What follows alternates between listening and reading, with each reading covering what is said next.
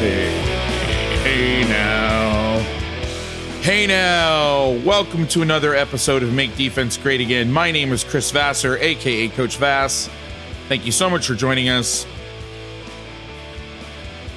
We are back after taking a week off. I had some family stuff to deal with, which if you live on the Twitterverse and you follow me, I'm pretty sure that you saw what was going on. I have a really cool guest today, Slade Calhoun. Great guy, great accent, great knowledge base, just an all-around awesome guy. I'm looking forward to the chat. I've had him on before at the end of my reign at USA Football, and he's just a really great guy to listen to. Before we get started, I want to thank everybody that watched and donated for the live stream to try to raise money for my mom. For those of you who have not seen it on Twitter, my mom was diagnosed with stage 4 signet ring cell carcinoma a couple of weeks ago. Actually, about 6 weeks ago, she was diagnosed with stage 2B, but they found cancer in her lymph nodes. So the stage went up dramatically. And I went home to visit her last week, which is why we didn't do the pod. And I decided to do it kind of last minute. And I just want to thank everybody that came on. Jim Camarillo, Chris King, Mark Marinelli, Keith Fagan, Patrick Walsh, and Stephen Lowe. Last minute, just throwing it together. Thank you for all the generous donations. I think we're at $5,300 or $5,400. I have not checked this week. And about 23,000 people watched, including Devontae Adams and Orlando Jones, the actor, which was kind of funny and interesting. I can't tell you how much it meant to me that you guys took the time out to watch during the season. I think we went for 8 hours and 47 minutes or something like that.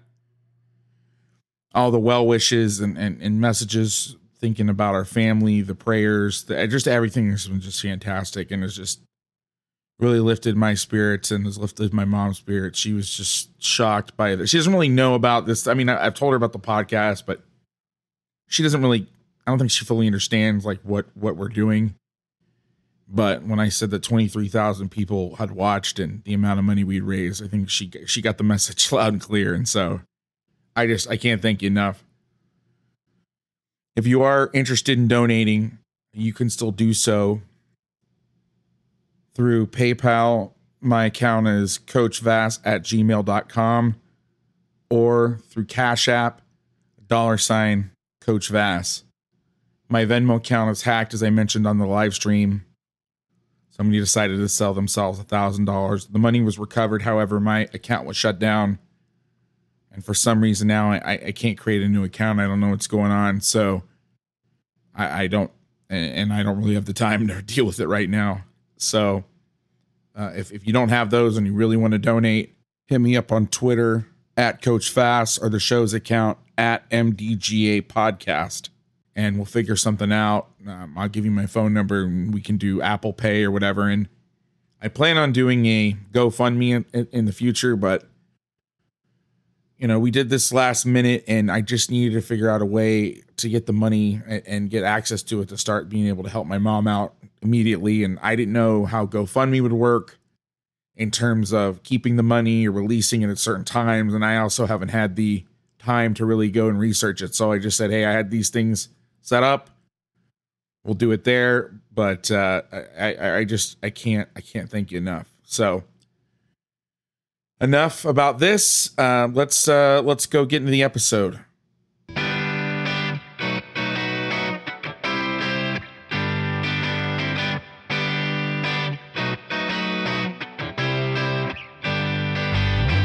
Let's get into it, man.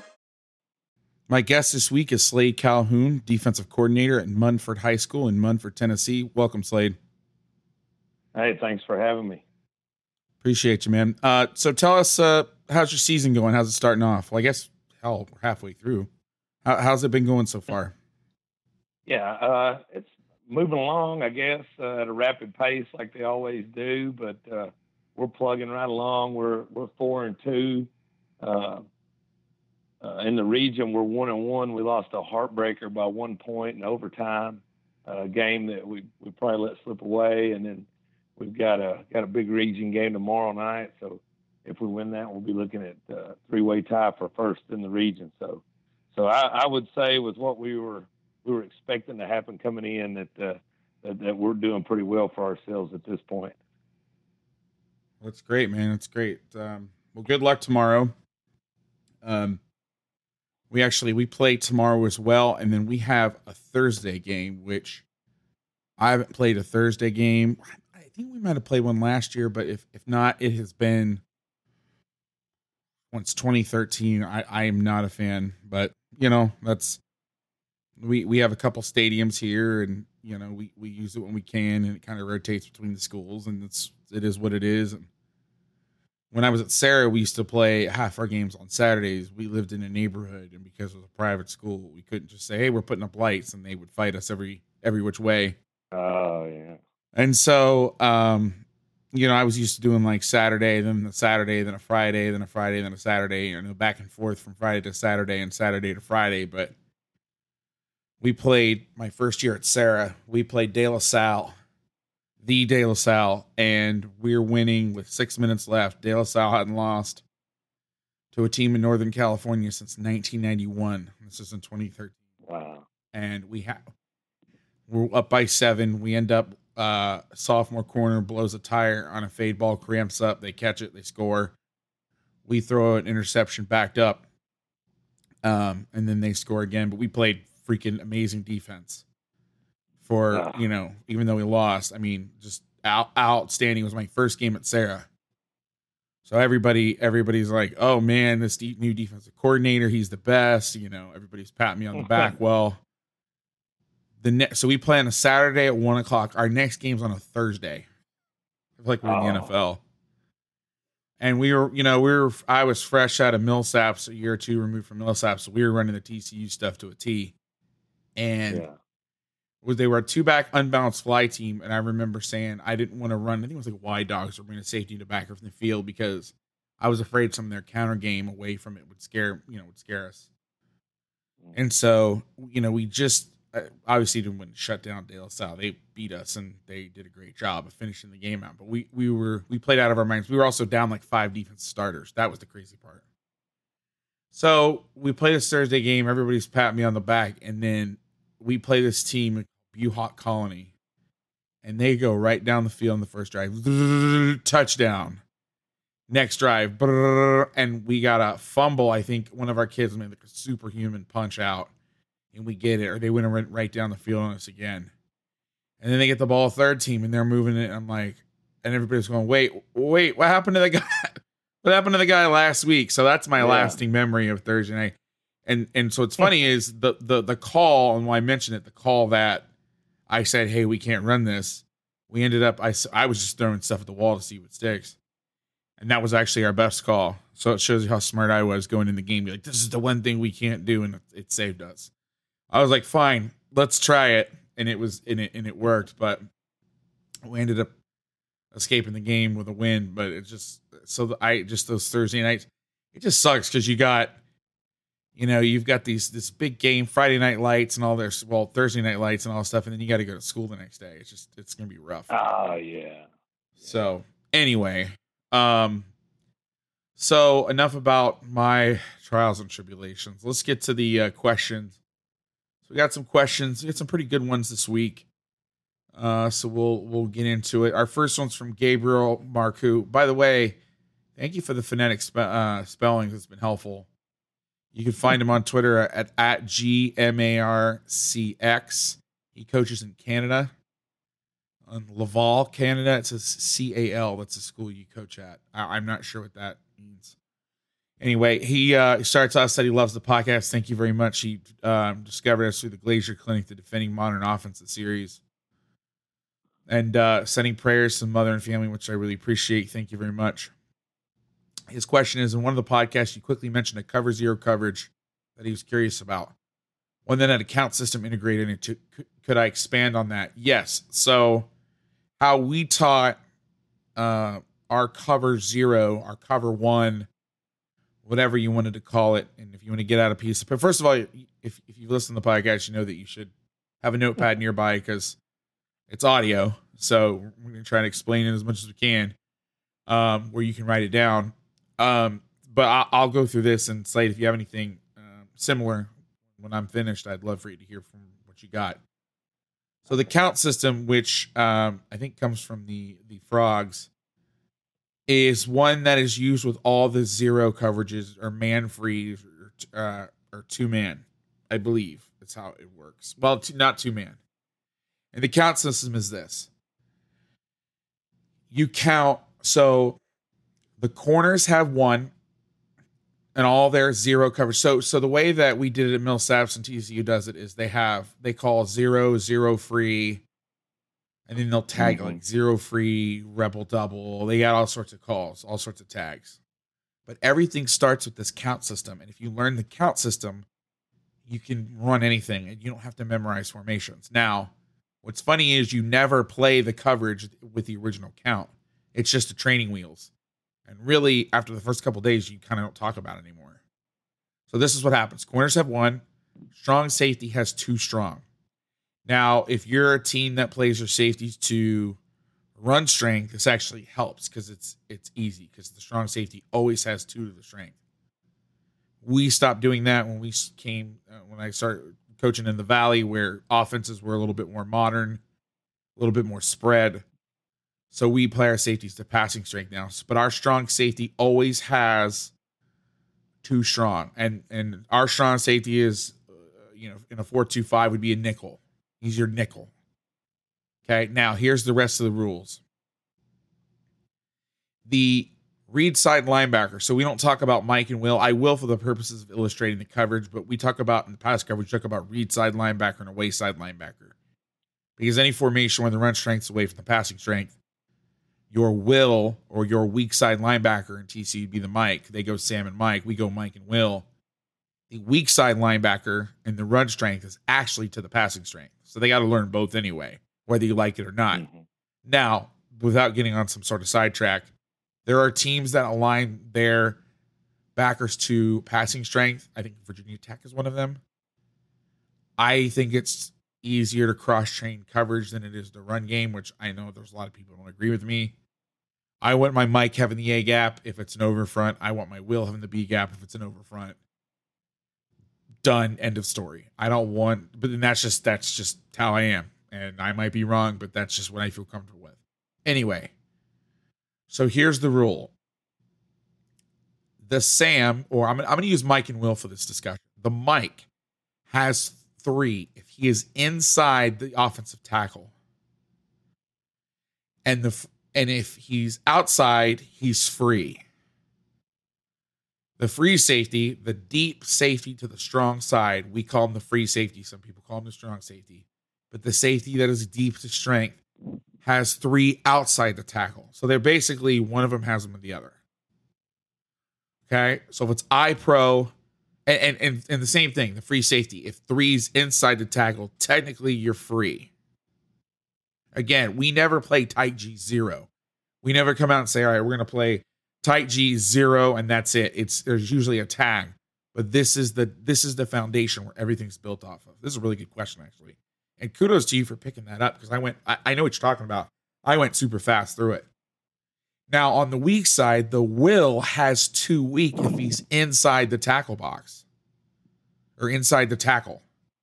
And you can, a Y off or an owl, or we call him an owl, a sniffer, that's where you can game plan it. One time we played where we counted that guy like a tight end because he sent him vertical. So we said, hey, even though he's between the guard and the tackle, we are considering him, if he's off the ball and up, he's a tight end. We want the deep guy to take him because we didn't want to be in any run-pass conflict. That's up to you. So the Will has 2 weak because if he's inside the tackle, and the weak safety, the deep safety to the weak side, has 2 weak because if he's outside the tackle. Again, it takes care of everything. So now with that in mind, you can match up every single formation and you are covered. Now, here's the interesting part of the count system and the thing that makes it work. Versus any nub formations, if you want to keep the rules, and this is where you get away from having to memorize a bunch of crap, is let's take I twins. If you're in a nub formation situation, you take away one guy to the flipped side where there's twins, and you add an imaginary guy to the nub side. Let me say that again. Let's say I twins, you got the twins to the defensive right, the tight end to the defensive left. You will remove a guy from the count to the twin side, and you will add an imaginary guy to the strong side. And what that does is it keeps the count consistent. Because if you tell the corners they have one and you flip your corners, one is the nub tight end. Well, do you flip or not? So now your strong safety or weak safety who's standing over the nub tight end, and we're saying like an 8-man front, well, technically he has two strong. Well, two strongs in the backfield, and you got nobody on the nub. Now, if you're not a corners over team, you can keep this, but I still think it messes with your counting system. So that's where the hidden gem is. So now if you get I twins and you do like I do and you flip your corners base. So you say the outside corner has the receiver, you're locked up. You're counting the inside slot receiver as one. So the corner has one, right? Go to the nub side, the weak safety has two to his side. You count the imaginary guy outside of the nub as one. The tight end is two. Now the backers and the other two deep safeties, their counts are the same as if it's a pro set. Does that make sense? I think it makes sense. It's genius because you don't have to, and I say that because I didn't come up with it. You don't have to memorize. If you play those rules, you literally can defend every single formation. I've done it. I've sitting there and drawn 3 backs, 2 tight ends to empty. It works out. Now, why is it? That's how we do our count, and then off of that, we'll play man free. So we'll say, okay, if you go 2 by 2, we tell the backers, okay, we're never really free. So if 2 weak is outside the tackle, technically the Mike would have the back because 3 would be inside the tackle if it's 2 by 2, and the Will would be free. But we call it some people call it a combo or a Reggie. We call it Reggie because I just think that's funny to call something like that. Some people call it fiddle. And then there's some rules, but then the 2 back rules are, well, if I don't have a guy, I'm free. So it's easy to spin the safeties on motion and because you plays into your rules. Now, some of the 2 back stuff gets a little hairy, but we don't usually play. If we're playing man, we're blitzing. And so then if you're teaching like bullets, so you're teaching concept blitzes instead of memorizing. Okay, if we're bringing both backers, it's easy because, okay, free safety, you have 3 if he's outside the tackle. Well, now the backers are going, so you always have 3. Weak safety, you always have 2 weak. And if you're bringing, if you're bringing a guy from a side, you just say, okay, you have 2 free safety, you have 2 to the blitz side, no 2, fine 3. If I'm away from it, I'm middle of the field free. And then the backer counts still say the same. 2 backs, the 2 backers have the backs, 1 back. I got 1 guy, and then they're probably going to have to switch the blitz to me, so I'm going to end up running a blitz, possibly. For example, if you're in an 8-man front, you bring a weak side safety off the edge, and you get twins to the boundary, and it's 1 back, you got to switch the blitz, or else you got a backer covering a receiver. And that's the other thing is it keeps any kind of weird situation where the backers think they have to cover a slot receiver. So that's the foundation. And then, so for example, if you're in TCU land, and or Millsap, I hate saying TCU because I don't want to speak for them. We ran the defense at Millsap, so I'll speak off of Millsap's. So they'll have a coverage called like, or I should say, we had a coverage called 0 free rebel double. So what does that mean? That means, okay, well, the backers rebel call means a backer has the tight end, right? So normally, let's say it's Y off. And let's say we're not counting we're counting that tight end as a tight end. So let's say it's 3 by 1. Corner has 1, nickel has 2, strong safety has 3, counting the tight end. Weak safety is free. The 2 backers have the back. Well, that's a great rundown coverage, right? It's man free.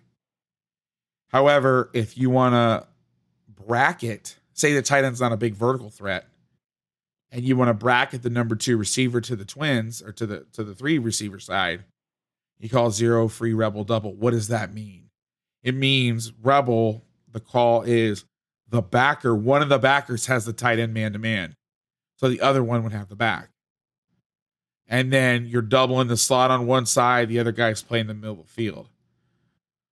And so instead of having a low hole player, you can and basically doubling the back in theory, you double their most dangerous receiver and have a middle of the field guy.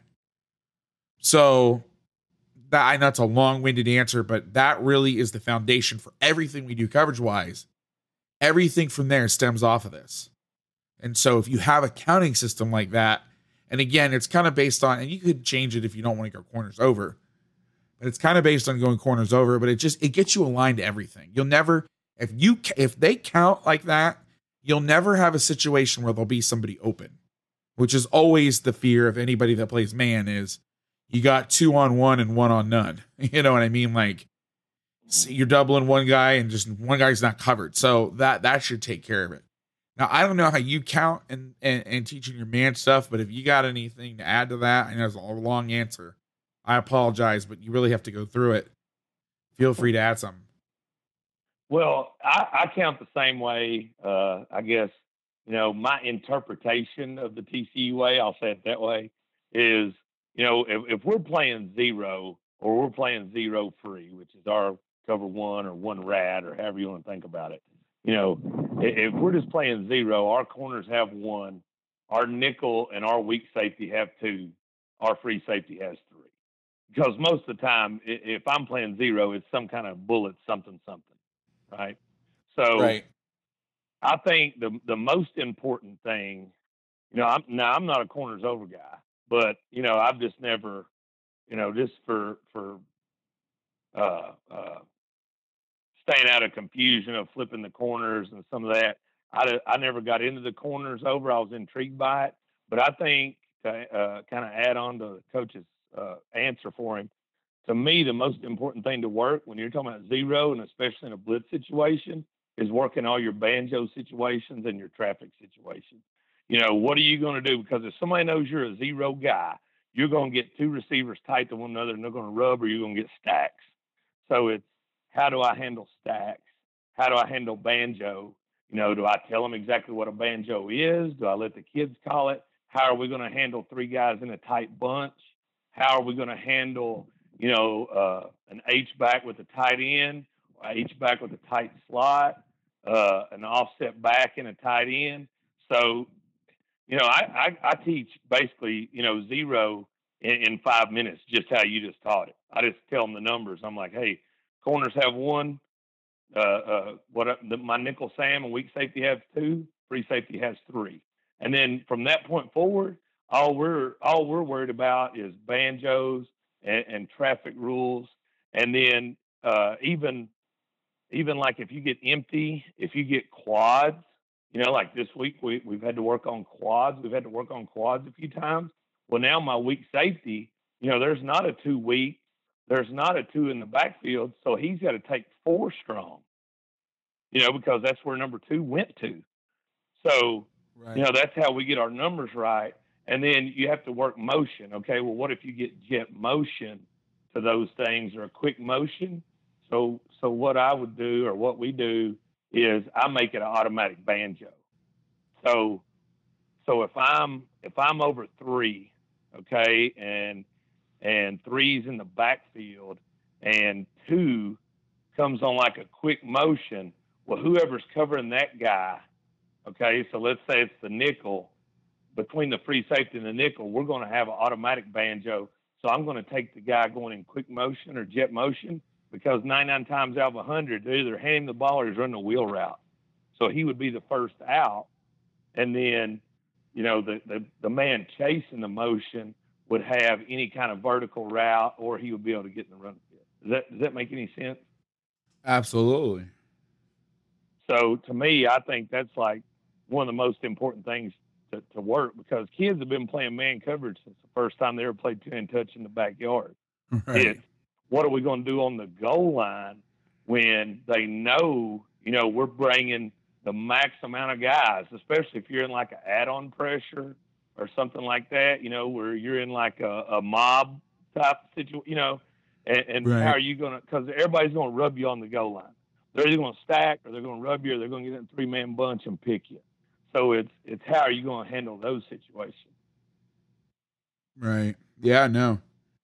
So again, I know that was a long one, but I wanted to cover the whole thing because it's not something that you can just, I guess you could go gloss over it, but if you lose one of the details, and I will add this, I saw these rules in my first year coaching. I used to joke around that I was going to wear a wristband that said what WWGPD, what would Gary Patterson do? Yeah. Because I got this counting system and I didn't understand it. I was like, this is dumb. Why are we going to teach the kids to count this way? We're not even going to run this coverage as it is. And then I realized when we're trying to memorize every formation and the adjustments going, oh, that's why we're going to do it. I'll let you take this one first. You never have to check out of a blitz. Don't. If we're just talking blitz, because that's when I'm in zero. I don't hardly ever play zero and play this zero and base whatever. Right. So if I'm playing zero, I'm heating you up. So if I call a blitz, then we're bringing the blitz now. And you mentioned it. It may be if I'm wanting to blitz a safety or a DB or whatever the situation, we can switch it off. Like if I'm trying to blitz the nickel and you give me trips, well, now he may switch that to the Mike or whatever you call your read side backer. But we're still going to bring that blitz. We're going to get right numbers wise. And I think that's where the count system is. I mean, if you're not counting, I don't know how you would. You'd have to be checking out all your blitzes anytime somebody gave you a trips or quads or something like that. Well, I think the secret to the system is what you do versus the nub stuff. I think that because everybody has a counting system, but just how they add a guy to one side and they take a guy away and it keeps everything consistent to play corner over. Like I said, if you're a, but what do you do versus twins? Let's say you're bringing, you're bringing, I don't want to ask this rhetorically because the answer might be super obvious, but if you're playing a nub tight end set and your corner's he's down and he's got the tight end because he's got number one, or let's say you have him back in like a sky look where he's at C7 or whatever, and you have a force guy down. What does that safety have? I mean, I guess he's got the first back out to his side, but I don't know. I think it cleans it up. Yeah, I'll never teach that. Yes, and that's one thing that I should say is a banjo. But if you're bringing the guy, and now you're going to bring him, does it still? I guess the count stays the same if you don't flip. It should still be the same. But if you do flip, that's what makes the count system work. Because otherwise, what do you do? And I used to be, I don't like corners over. And then I'm like, why am I trying to have my down safety cover a number 2 on a post and my corner trying to fit a run? And then we have a lot of different zone coverage options out of corners over. We have a whole zone coverage package where we play palms with the corners. We have a cover 3 variation. And I used to think it was really involved, but when you play match coverages, it's like, all right, you have this guy vertical and out. If he goes in, drop underneath number 1. I mean, it's not that hard. So we have a whole package off of that, which makes it worth doing because otherwise you're just stuck in man. I'm going to let you take this next question first. This is from Zach Shoemaker, who's the DC and safeties coach at Waynesboro area, senior high school in Waynesboro, Pennsylvania. His Twitter handle's @CoachShoe07. His question is, do you have any things you do later in the season to break routine and keep the kids from going through the motions of practice? I have a few things I like to do, but I'm looking for some other ideas. We're in week 7 of 10 and just need some ideas on how to change things up. Thanks. So what do you got? Do you do anything special as the season goes on to keep things fresh? I'm probably the worst person to ask this question, but I do. My assistant coaches or the guys I work with are really good about, well, coach, we're practicing too long or their legs are dead or whatever. So I've already got it set in stone. We usually go about an hour or so a day on defense, and we don't necessarily 2 platoon. We try to do the best we can, but some guys start both ways. And if you're not a starter, you're definitely a backup on the other side. So we're practicing offense and defense every day. So I'm going to try to cut after this week, to the best of my ability. I'm going to cut 15 minutes off. I'm going to try to keep it under 45 minutes. So I think that's one thing. I think you go shorter. And then the second thing, and especially if you've got seniors that have been in the program a while, I think you've got to do something to kind of keep it interesting.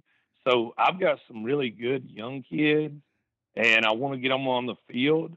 So we've been using some dime stuff, or we call it dime. I don't, but I take my buck linebacker out, bring a money linebacker, and some different things.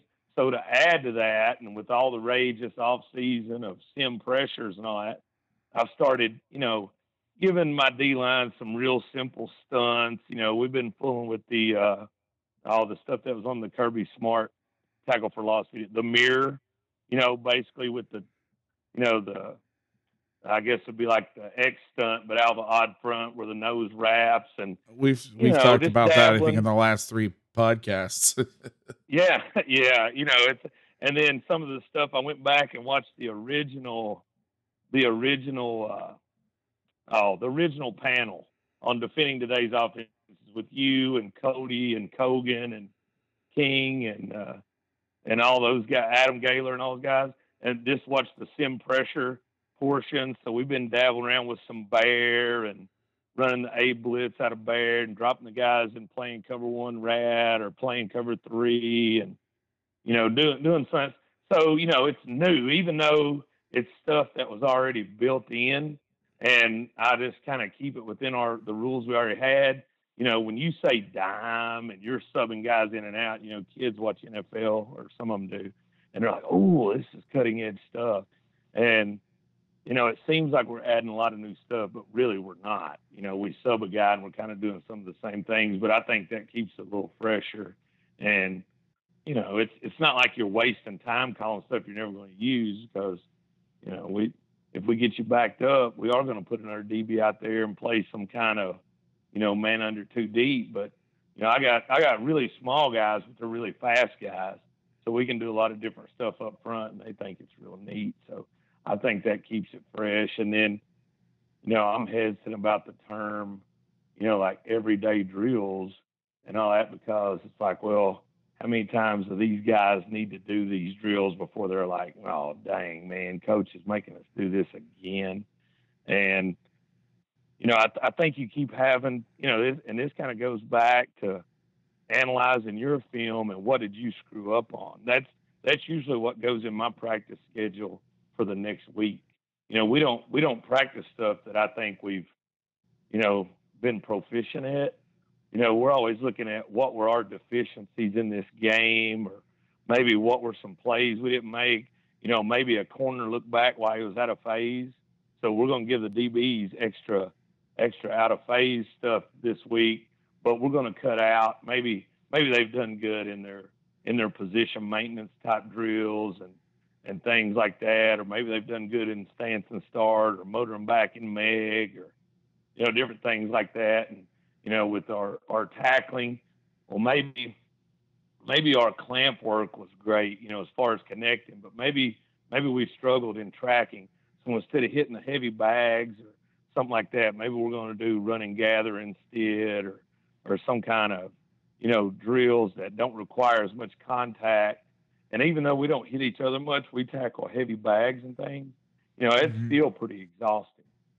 So, I just try to look at those things and try to get as much done as possible that we need to do, but in the least amount of time possible.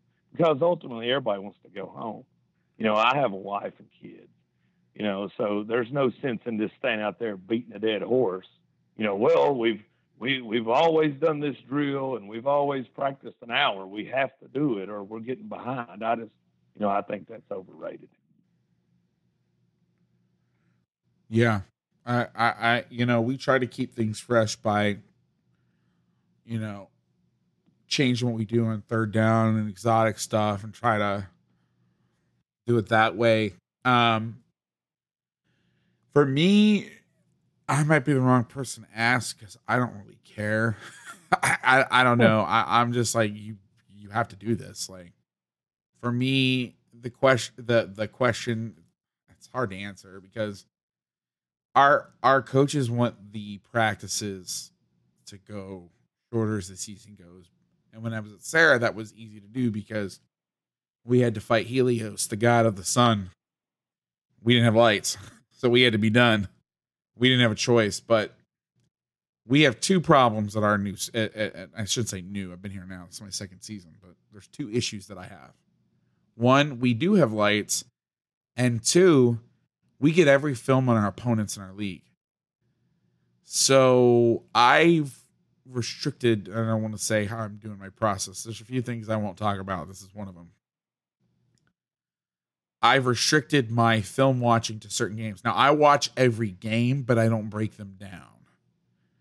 And I don't want to give away how many and where the cutoff is. I mean, it changes every week, but because if one of these guys is listening and they're like, oh, well, if he won't watch this game, he won't see her trick play or whatever, because I see it all. But I've started to restrict how many films I break down because there had been, I think in my first section final, we had a 13-game season, so we had 12 scout films. I got a hold of 11 of them, and I broke every single one of them down. And I got so enamored with what they were doing that I wasn't planning for us. And then we're practicing against stuff they've only done. So I think one of the things to fight that is to only practice stuff they've done more than once or in more than one game. And that's how what I've done to combat, because I was going, I remember Brian Billick, I think at one point, either in his book or somewhere, said, we thought we got all this technology that we were going to, and I know I'm way off topic here, I promise I'll bring it back. But he said, when we got the new technology, we thought, it was going to be great. It was going to make our life easier. But all it did was make us watch more stuff. And we just were able to do more instead of making, and yes, it's more efficient, but now you just do more. So that's how I've tried to limit myself this year. But we try to change up. We'll do some more good on good stuff, some more situational stuff. But I tell the kids, you got to learn it. And I think a lot of our coaches and players are motivated by fear of failure. So it doesn't take much motivation. You just remind them what it'll be like, because people where we're at really care. And so my motivator is I don't like being embarrassed in public. So yeah, that's always a good one. I don't really have any really great, we'll try to change up our EDDs, so to speak, or maybe some of our tackling drills, or we'll move stuff around, but I'm not good much. So I hope Slade gave you a better answer than I did, Zach. Our next question comes. I can add something on that last one. Sorry to interrupt, but one of my buddies down in Georgia, I don't want to give out all the secrets, but we talked, and he has quit going team against the scout team. So this might be because he said, and everybody's been in this, and I just saw Tom Blazer talking about it. Coach Blazer on Twitter was talking about how bad scout teams. You never get a look worth a quarter really from your scout team unless you're totally two platoon. It's like you're starting offense, right? Like if it's your scrubs or your Rudy Poos or whatever you want to call them, trying to run the other team's offense, it always looks like just trash. So he is doing something along the lines of like his best on best guys in groups or pods going like wide open, not tackling to the ground, but getting full speed reads with like barrels representing D linemen or, O lineman, D lineman just working on the blocking schemes they're going to see that week. And the only time they come together for team is like formation checks, but they never go like 11 versus 11. And he said that they're playing way faster in the game because during the week, they haven't conditioned themselves to slow down to the speed of the scout team. I don't know, man. Interesting. I think it's interesting. I don't have enough guts to do it. I want to think about it and pretend I might want to try it, but it's kind of like, right. Man, what if I do it this week and we just stink it up? But I'm intrigued by some of the thoughts behind it because we had like 3 weeks in a row that we gave up a touchdown on like the first play or second play of the game. And then we might shut them out the whole rest of the game. Right. But we had like a little 3 week deal there this year where we gave up a touchdown on the first or second play of the game. And I'm like, and then when the guy told me this, I'm like, was it because we have slowed ourselves down to our scout team's operational time? You know, I don't, and then like after that we adjusted, and you know, we didn't give up another score the rest of the game, or you know, we did give up some scores later, but it didn't have anything to do with timing. Right. But I thought that's pretty interesting. Yeah, I don't have the guts, especially this week. Double wing stuff. There's 0% chance I would do that. Oh well, you gotta have 11 guys in the run fit. Right, and you have to. And the thing about that offense is you have to understand the difference in spacing. Oh yeah, you know what I mean. Like this, you know, the guys right. Practice fresh. Now, when I'll say this, one thing that we've done this year is we've only used cards 2 weeks. I sit down where I call our head coaches or offensive coordinator and say, "What do you call this?" And I put it in our language so the kids can run the play. I think there's something about looking at a card, and there's something about getting a code word that makes it go faster. I don't know if it's just. Oh, I agree. You know, it just. It's not superstition. It's not the word, but I'm imagining it or whatever. But one thing that drives me absolutely effing crazy, it makes me come unglued, especially during the spring ball when you're facing yourself. I don't know so everywhere I've been, we've had code words. Everybody has code words when you go fast for the line, right? Right. And some are more creative than others. But it doesn't take long to figure out the code words. Now, you might not figure it out in one game, but what do you practice like 30 times between your first spring practice and your first game? Something crazy. The kids figure out the calls. So, you know, we look like the freaking Pro Bowl defense when we go against our offense because they know where the ball's going every play or when it's a pass. And this has been at every place I've ever been. This is not just this place. And then we go play somebody else and it's like we're stuck in cement. And it's like, yeah, because we don't know the play. And so during those scout teams, if I'm going to tell you this, coaches, the soapbox is out. I'm standing on it. If you're doing what I'm about to tell you, have a way to figure out how to signal to the offensive lineman. If you have to stick the offensive line coach and behind the O-line, behind the defense, in front of the O-line rather, and have them signal in the code or whatever, do it because it helps nobody.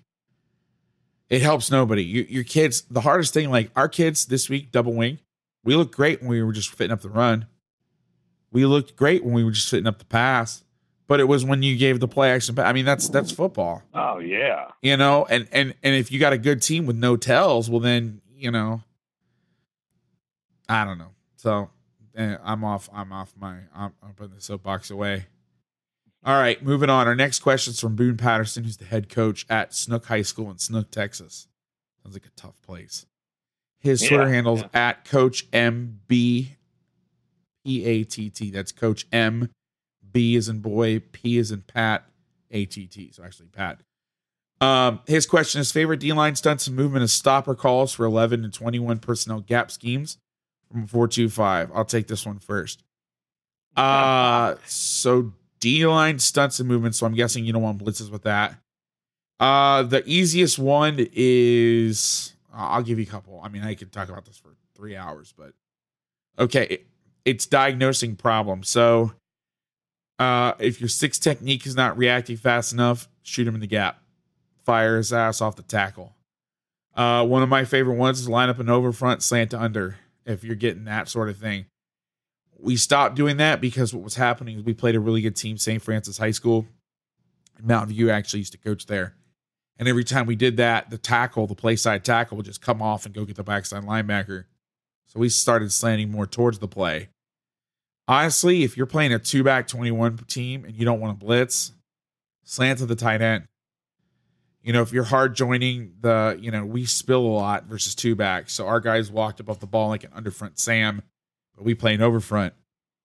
And you're hard jointing that ball off that edge and you're really digging down in there and spilling. And then you mix it up with a blitz where you're slanting to the tight end, getting your 3 technique across the face of the down block, getting your 6 technique in the D gap, and then looping your strong safety inside, and you're bringing a guy off the backside, that's good too. One thing that I'll say is if you want to keep it simple and you run an over front, just slant the 2 interior guys to the call. So, and Patterson talks about this on that marathon DVD that's on YouTube, where he talks about, I think it's in the first 15, 20 minutes of the DVD. He says, I can recruit in the off season, but when I'm in season, I got the guys I got, and I have to find tools to make them successful. And he talked about their Toro stunt, which is just the 3 technique in the G or the nose slanting to the call. And he goes, what's funny about it is they don't slant gaps, they slant techniques. So if I'm in a G and a 3 and I'm slanting to the tight end, the 3 steps to a 4-eye, the G steps to a shade on the center. And that's really good for power. And you're really not changing gaps because you're getting the 3 to step into the outside part of the double team. You're getting the nose to cross face because you're expecting the back and pull. You're getting a cross face. And you're working with it and you're already getting movement there. If it's 11 personnel and they're a zone team, I like to slant to the tight end. Just again, same thing. The two inside guys and then maybe loop the end outside. But then a lot of stunting is one of those deals that I do more of. I like it more at a 10 personnel versus zone, which I know is not your question. But if I'm running it with a gap scheme, I'm usually blitzing somebody. So I'm slanting to the tight end. I'm bringing a guy in the weak A, in the weak A gap. So I'm slanting the nose across face, getting 3 guys to the side of the power, and I'm bringing a guy off the backside, or I'm blitzing a guy off the edge on the weak side. I don't usually just twist. That's more of a zone thing for me personally. What's your opinion on that? Yeah, I'm not gonna do any twisting versus 21 personnel. No. But I'm with you. Going back into 4-2-5 land, versus 21, I'm gonna go, tight G aim. So I'm going from over front to basically under front. I'm gonna go split G aim. I'm going from under front to over front. I'm gonna go like tight Indian Toro. So I'm going from a 2-eye on the guard to a 3, just always moving those tackles, especially if they're undersized guys, because O-linemen, to me, have a hard enough time how it is. And, when you're static, you make it easy on them. And when you start moving guys, you can really cause some problems. I used to really love like boundary G Army, and I would kind of break the GP rules a little bit. I'd go ahead and let my 5 go ahead and take B gap to the boundary side, and then take the 3 technique stunt to A, and then take the 2-eye and stunt to 3. You get a lot of movement there. That's a great call. But it's funny you clamping off everything. It's funny you mentioned about being undersized because when I first started coaching, I was coaching undersized guys, and so we ran set G aim and set G and bomber as our lead 10 personnel call until Power Reed came along. And if we still see zone teams, if we see teams that major in zone, we're gonna play set G aim a lot, set G and bomber. And I'm not telling anybody that sees this on film can see it. We're setting 3 technique to the back and you're slaying them. What's funny is when I got to Sarah, mainly, I had the dudes that could hold point, and they weren't as quick, but they were strong. And so I'm still calling all this twisting and stuff. And I remember we were playing a team from the East Bay out by Oakland, past Oakland, and we were slanting and doing our thing, and they were gashing us. And I just went, let's go back to basics. And we played an over front. We started stoning them. And it was like the slanting was actually hurting us, but they could take double teams. So it's funny sometimes. We were talking pre-pod about some guys that, do better with different types of kids. And it was almost like I did better with the undersized kids. And when I had the kids that could do it, I'd be like, I don't know what to do. Like, we're too good. if that's such a thing. And I had to readjust my thinking. Like, I'm not outgunned every time. I don't have to. And that's what's great. I've always said this about GP is that defense is so good because it's built as an underdog defense. It runs through its veins. And when I'm playing where I'm not the underdog, it actually hurts you sometimes. I don't know what you think about that, but Well, okay. So my varsity team, we're tiny, so I'm never sitting still. And if you watch 5 seconds of film, you'll know I'm not going to sit still because we're going to get killed. Our only fighting chance is to move. Well, I just came right. from the freshman game tonight. Our freshman team, size wise, is bigger than our varsity. Of course, that size is in different shapes and forms, but they're bigger and they're freshmen and they're linemen and they don't move as good. So we made an adjustment, and I'm like, hey, coach, I'm there kind of coaching, but kind of rah cheerleader or whatever. I said, coach, call timeout right here. The other team living in 10 personnel. I was like, move those guys into four eyes. Basically, just tell them go blow up B gap. So we're in the mint front or tight front, whatever you want to call it. And I said, now go ahead and call your stunts and play whatever you want to play. And those guys thrived in it because they're just bigger, heavier guys, and some of them fire off the ball decent. But now I don't have to rely on a kid that's not as quick trying to cross face. I've already put him where I wanted him. Right. And right. some people are better. Some people are space eaters, and some guys are quick twitch guys that live to cross face. I mean, I think you just have to always play the hand you're dealt. Our next question comes from Zachary Hurtle-Theron. I think I got that right. He's a DC and defensive line coach in Massachusetts. He didn't put a school. There's no Twitter handle. His question is, we face a team that has two D1 players. God bless you, my friend. One committed to Notre Dame and one to Michigan. In the past, we've done the double number as a coverage. Any ideas on dealing with two threats? One cry, two pray. No. So a couple things. The easiest way to do it is Don Brown's version. I don't know if it's Don. I don't know if we call it Don Brown. And I don't know all the rules, so I shouldn't speak on it. Even though me and Don are pals, no big deal. Just kidding. He's not really my pal. He just agreed to do the podcast. But I tell everybody we're besties. One thing that you could just easily do, you could look at each guy. Now, I don't know if they're on the same side.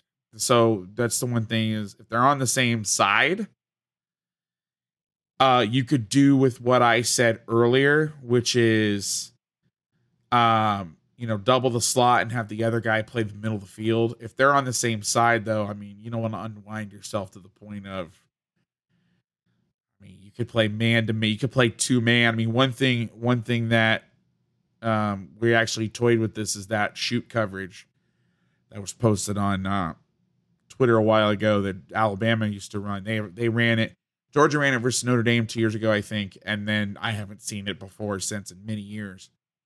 What you do is you play two man, and then instead of two man with the safeties over the top and the halves, you play one guy over the middle, and you have the other guy play on the outside third, and you just negate the backside.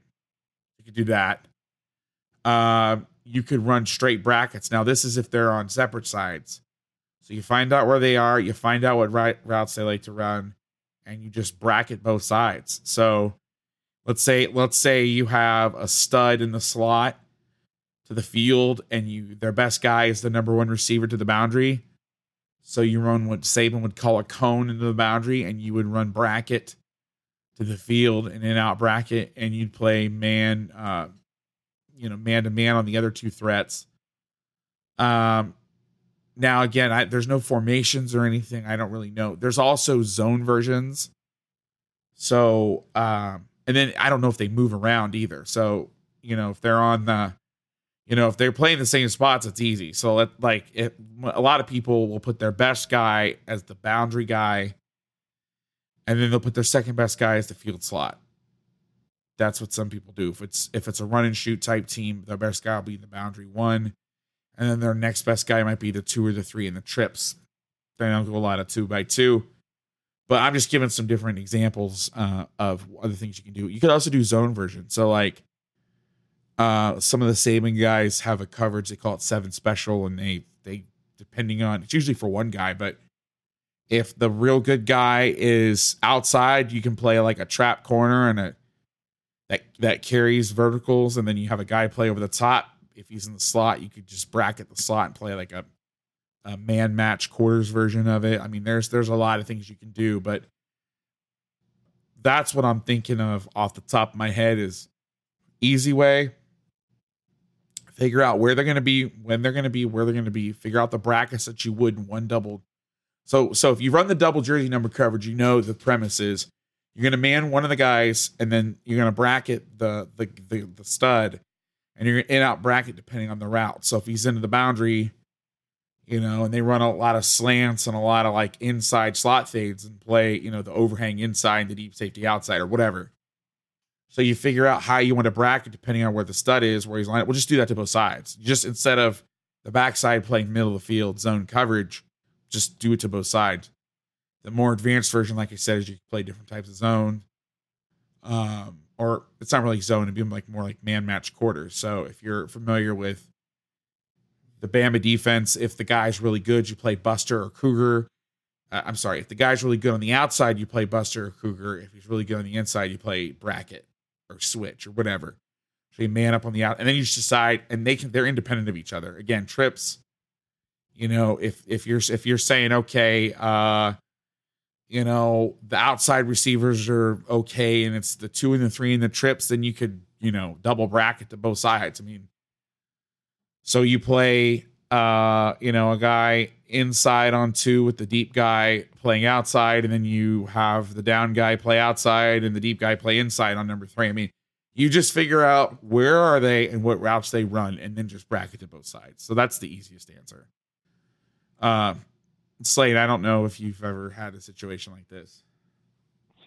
Were they both? Are both the D1 guys? Are they wideouts? That's what I'm thinking. I mean, if he says we face a team as 2 D1 players, and he's talking about coverage. So I hope he's not talking about one of the running backs. Yeah, because it's a whole different story. But my question is, I've played against some guys that are great receivers. I mean, there's a bunch of guys in the NFL we coached against, and my question is always, okay, well, how good's the quarterback, and how are they going to go about getting them the ball? Because I think, sometimes you can mess with that guy, or I don't think you can ever be afraid to blitz, because it's kill me fast, kill me slow. Right. I think you got to bracket. You have to have that in, but then you can't be afraid to roll the dice and bring the house because, if you knock the trigger man on his back, he can't get those D1 guys the ball. So, you have to look at, well, where can I get an edge against them? Is their whole offensive line Division I caliber? Is their quarterback Division I caliber? So, where can you beat them at? I think that has to factor in the equation. That's also true. I mean, I talked about this during the I think it was during the live marathon 9-hour broadcast, whatever the hell you want to call it, what I did. We talked about defending the running back and solving problems through different means. And I was saying that, we were playing a team and they were running wheels on us, and instead of banging my head against how I could bastardize my coverage to cover the wheels, I realized that if I got in a mint front and walked the jack up, I'd get fan protection and I could keep my same coverage, but slant my nose one way and bring it back on the other A gap, and they weren't going to pick it up. And I think LSU did that to Florida last year. They got 5, because this whole thing about Aranda's whole creeper system is he wants to keep them from going 5 out. So just like you said, you can bang your head against the wall, figuring out how do I cover this guy, or you just shorten the clock. And I remember a couple weeks ago, we were playing a team that was getting the back out, and they hurt us a couple plays with it. And we brought, for you TCU guys out there, outlaw double tag bullets B. There you go. We peeled the ends. And of course they didn't have anybody to block the back or hitting the B gap, because the end is the right tackle staring at the end who was rushing up the field and then peeled. And there's nobody there, but the mic stops and doesn't blitz the B gap, and they hit the wheel. And our D end was covering him. And I'm looking at the linebacker. I'm like, we just talked about this on the sideline. Like, if you fans just go, because there's nobody to block you, because it's just like a zone pressure in the sense that, I mean, the DN's not dropping, he's covering the back, but now you have a right tackle pass setting air. the guard stays on the 3 technique, pinching the A gap. There's nobody there. The guy that's supposed to block you is the back, and he's out. So, of course, I lost my mind. But we also had practice. They'd never shown that wheels like that before. So, hats off to them. They're coaching too. So, but yeah, so solving the problem through another means is also an answer that you can go with. Okay, the next question, and Slade, I'm gonna let you take this one. This is from William Garrow from Tumwater High School. My man, William, I think Tumwater, a coach on the Tumwater staff rather, has asked a question every week. Amazing. Guys are amazing. His Twitter handle is @WGarrow. That's @WGARROW. And guys, if any of these questions pique your interest and you want to talk more about them, at the podcast, @MGGA podcast, say, hey, coach, you said something here. What did you mean by that? And then throw in the Twitter handle from the original question, or person asking the question. So, for example, tag William here, who coaches D-line, by the way, and say, hey, coach, I heard the podcast and we do this. What do you think? Or have you ever thought about doing that? Or hey, I like that. Cool. Thanks. You know what I mean? Like, just don't be afraid just to thank, people for asking the questions. But his question is, sent some good love and positivity towards my mom, which I really appreciate. His question is, what are all the situations you practice every week with your D? And what are the situations you wish you'd see more? How do you plan out those situations on a weekly/season basis, especially if you have kids playing OD both and camp platoon? So as far as how do we map out the week, we've switched to an odd front this year, and the majority of my time is spent rotating the secondary and playing one high and bringing a reduction, based on formation, field position, hash, whatever. So we have what we call middle of the field Monday. So on Mondays, I'm going to work cover 3, and we're zone match. We're going to work cover 3. We're going to work cover 1, which is cover 1, with the low rat, and then a middle of the field safety, and then we're going to work 3 deep, 3 under. So we're going to work those things on Monday. Any situation, whatever blitzes are in the game plan, even, and this comes from blitzology. Even when you have blitzes and stunts and things that aren't in the game plan, you still need to run them in practice. You can tell the kids having them call this on Friday, but we need to keep it oiled up because we might need it in another week or two. So, or maybe you just want to peek at something that you think might be a good look. That's the time to get that in there. So, that's our main focus on Monday. Then we come back on Tuesday. So, like Tuesday is kind of too high Tuesday or our blitz time or zero time. So that's when we're going to zero pressure. That's when we're going to do some too high look. And we're not running, I had all intentions of running some quarters too. I mean, we're basically down to running like 0 quarters, but this is when we get in our dime stuff and do some too high, some man under 2 deep, some man match cover 2 type stuff, and work some different scenarios there. And then Wednesday, we kind of mix it all together in like a game simulation. So, I'm giving out down and distances and hashes and telling them, letting the kids know where my mind's at. And then usually by Wednesday, they're really, they're on any special checks that I guess I should have said we would have introduced on Monday. If people have some wild formations and some unbalanced stuff with motions and different things that maybe we haven't seen up to that point, we'll work those things on Monday, but by Wednesday we're pretty sharp on them. So we're going through and we're getting all our automatic checks and we're doing our pressures, and then I always add in trick plays that I know those coaches have ran in the past, or here's a trick play that would fit in. And then we always work victory on Wednesday's victory defense, defending like swinging gate, defending like what I call ninja. I think when Spurrier, they called it like Emery and Henry or something. Like we always work all those crazy formations where if it came out in a game, you'd have to call 1,000,000 timeouts to get everybody adjusted.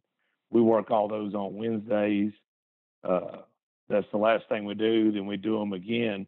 So then on Thursdays, kind of the same thing, but with only helmets, and we're kind of at a walkthrough.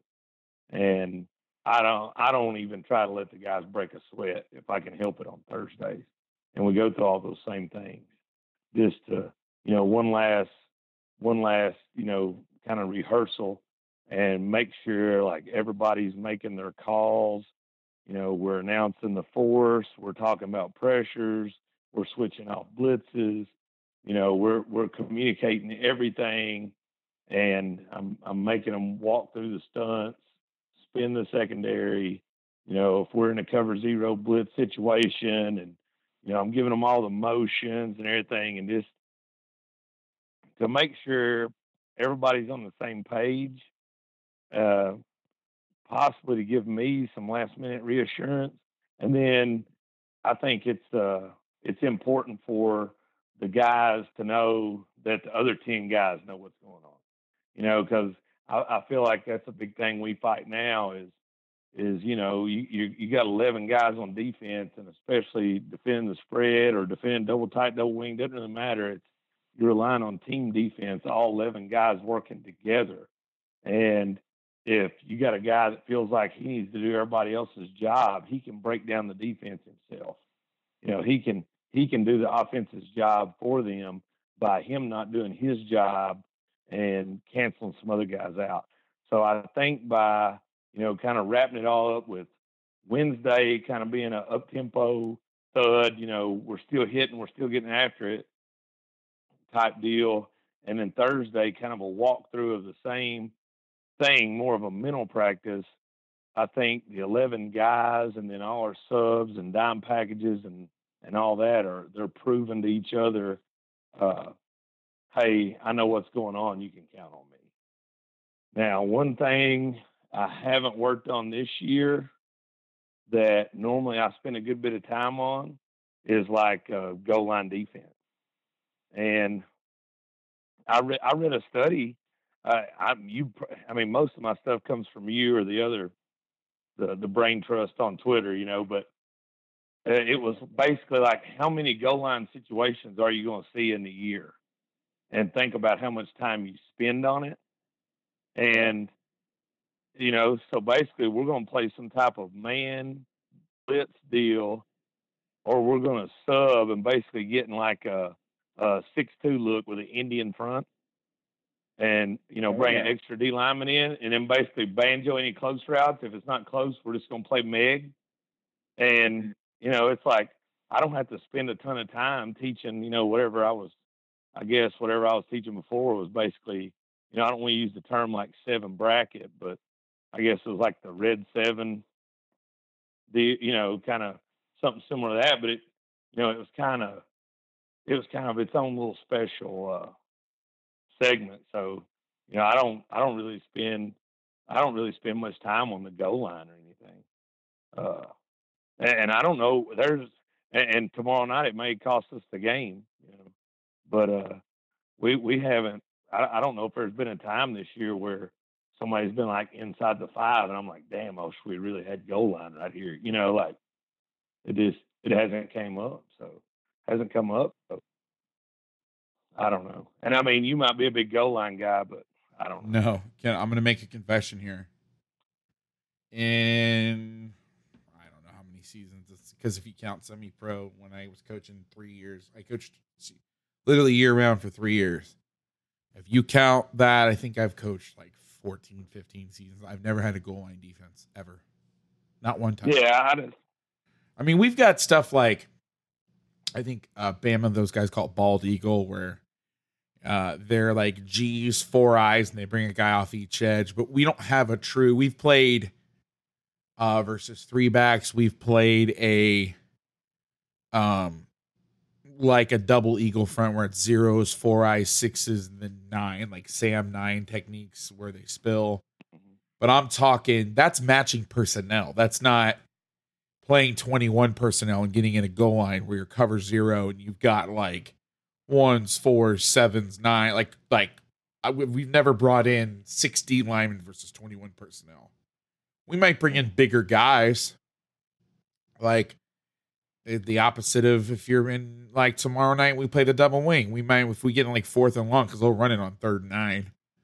If we get 4th and long, we might bring in 4 smaller guys or whatever. You know what I mean? Like we never had a goal line package like the old school, like my mentor had in his old playbook in USC final line. It was like goal line. They had goal line loop where they'd loop outside. They had goal line pinch. Like we've never had that. Never. And we don't see teams that run goal line offenses. Because really, when I think goal line offense, I'll be real honest with you. When I think goal line offense, I think 2 backs, 2 tight ends, and a wing. Right? That's the formation. 23 personnel. Well, so here's the problem: if you play a double eagle front, and you can't spill because you run out of people to spill on the edges and have an overlap and cover the vertical threats. So you have to play an even front or an odd front and box to one side and spill the other. And so we'll get an Indian, we'll sub, we'll blitz a guy through if we think we can, but we don't have a true 6 defensive tackle package or whatever. So no, you're with that. So this, nobody I play is probably listening, but and it's not coming on. Thanks, Coach. Like for instance, I'm just kidding. No, I don't mean nobody's listening. I mean the people I play. Wow. I know the people I play tomorrow night aren't listening. It's not going to happen. Nobody listens to this. No, you know what I mean. I'm totally kidding. I'm giving you a hard time. But they bring in, they sub to bring in 2 tights. So it's like 22 personnel. Flanker, 2 tights, 2 backs. So they're going to run the Bulldog package. Yeah, they're going to give me an opportunity to bring another D tackle in and take a corner out. So now I can kind of play like C7 both safeties, play Meg with my 1 corner, and then play Indian with everybody else. So we're 2I, 5, and 9. And then the 9 techniques are, your force flat pitch guys. And then it allows those safeties, they're kind of playing the old school robber technique. So now I can get a 10-man run fit. So we did all that, but we started spilling on the edges. So we play our safeties outside, we call it blue pitch. And if you get a down block, we're coming. And I tell you what, I think I talked about this on the marathon, the Jerry Lewis telethon for my mom. Is we got rid of so much 2-back defense. We used to run dogs and smokes and the bear, and we had all this crap. And we played tight G blue pitch. For the TCU guys know, if you don't, well, get with the time. Sorry. I don't need GP showing up at my door. And we played lightning, tank lightning, 2 solid or 0 free. And that's it. We got rid of it. We'll bring the strong safety side guy on a spill path. Like for example, and again, this is going to come out after anyway, so I don't really care, but I better make sure I hit the right date for when I upload this onto SoundCloud. I'd be really sad if I accidentally uploaded it tomorrow. We're playing. Hey, I'm revealing a ton. But our Sam, we're playing our D end at Sam to we call it stack and press, to spill to the tight end wing side and their double wing. Well, he never played, safety. And so, and he plays DM, but it's just different when you have to possibly cover somebody. And so what we have a way to accelerate the timing mechanism and say, hey, just run a, tight end side spill path blitz. It's the same damn thing. Now, if they run the ball away, we're hoping that because it's on a spill path, we can take it from behind. We can just chase flat down the line, literally, and go tackle it. But, it can be hard. But anyway, so we have ways to accelerate that. Now, to go back and answer the question, I'm going to go quick because Coach Calhoun has done a good job of explaining it. And I've answered this question before. So we game plan personnel groups holistically. I don't look at really down a distance till Monday or Tuesday. Because if you game plan all of 21 personnel, like say they're a 50-50 21 personnel team, we go have your 50-50 calls.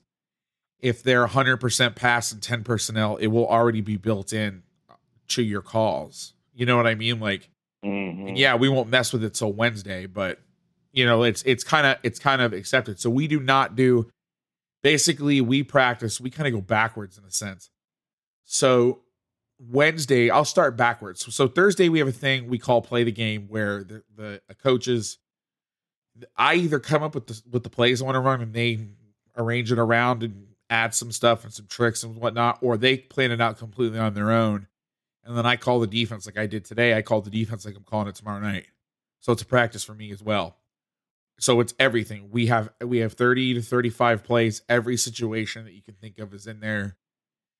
Minus some weeks we don't do 2 minute, like we're playing a double wing team. So we didn't really focus on 2 minute, but backed up, coming out, red zone, goal line, all the first downs, first and short, first and long, first play in a series, first play within a series, after a penalty, a sudden change, all the seconds, you know, short, medium, long, extra long, third, fourth down, it's every down and distance situation. So that's kind of I'll put it together. But Wednesday, we have 2 team periods. So I'll just go through the team periods. We do 2 team periods, 15 minutes. We do 10 minutes of red zone, 5 minutes of goal line is our first team period. Our second team period is third and fourth down. We start 3rd and 1 and go all the way up to 3rd and 35 or whatever it is, because you still got to practice that. Then on Tuesday, so that takes care of those situations. So that takes care of red zone, goal line, short yardage. Backed up is for us. We tell them it's either hard counts or, my buddy used to have a phrase for it. It was like hard counts or deep shots or something, but it rhymed. Much cooler than what I'm saying. And then we'll talk about 2 minute, but I mean, you don't get enough. A lot of 2 minute people. Generally, people do the same stuff, minus you'll find the teams that'll still run the ball, but people are going to try to throw out. So we don't really talk about what this team's going to do in 2 minutes, because a lot of times you don't have a sample size on it and you don't want to overplay it. And then, you know, if you only have one drive in a season, you don't want to take that and take it as gospel. But anyway, so then we cover most of the big situations on Wednesday, and then Monday is just inherently first and second down. We just don't talk about it. And so what we do on Monday, so now I'm going to go back to Monday. Monday, we have 2 team periods. We'll do their number 1 personnel group and their number 2 personnel group. Or this week, they're like 90%, 32 personnel because they're double wing team. We did period 1 was 32 personnel versus 1 front, and then 32 personnel, same plays versus another front. That was actually another week. This week, we did the same calls, period 1 and 2. We just did different blocking adjustments. So, for example, if you're running power, I call it power lead, where they're running power and the fullback is leading up between the tight end wing, sealing the inside linebacker. We did power kick, where and we got an under front or a certain look where they're going down, and kicking the 9 technique off the edge. Where period 1, they have the Trojan play, which is just USC student body right. They have different ways they block it. So they have one again where the fullback is leading up through. The base way of doing it is they double with the wing and the tight end and kick out the force guy with the fullback, the sniffer. And so we ran the same plays in the first and second period, but we changed the edge blocks. You know, we ran tackle trap and influence, and then we ran guard trap. We ran a toss sweep where everybody reached, and then we ran it where they like pin and pull, that sort of thing. And then Tuesday we will do, if it's a normal team, quote unquote, we got 3 or 4 personnel groups. You know, one of those personnel groups is usually going to be for short yardage or goal line. One of those personnel groups is going to be for 2 minute. Like if you're seeing 11, 20 personnel team, they're usually going to be in 4 wides for pass, obvious pass, 2 minute, and then they might get in a jumbo package for short yardage. So those inherently take care of themselves on Wednesday. But then our 3 periods on Tuesday are usually base review from Monday. So personnel number 1 review from Monday, blitz versus their number 1 personnel group.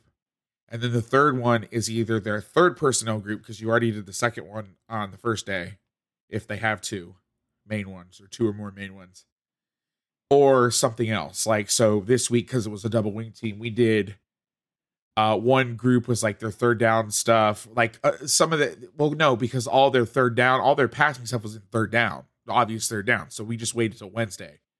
So I think this week it was special where we did Period 1 on Tuesday was base.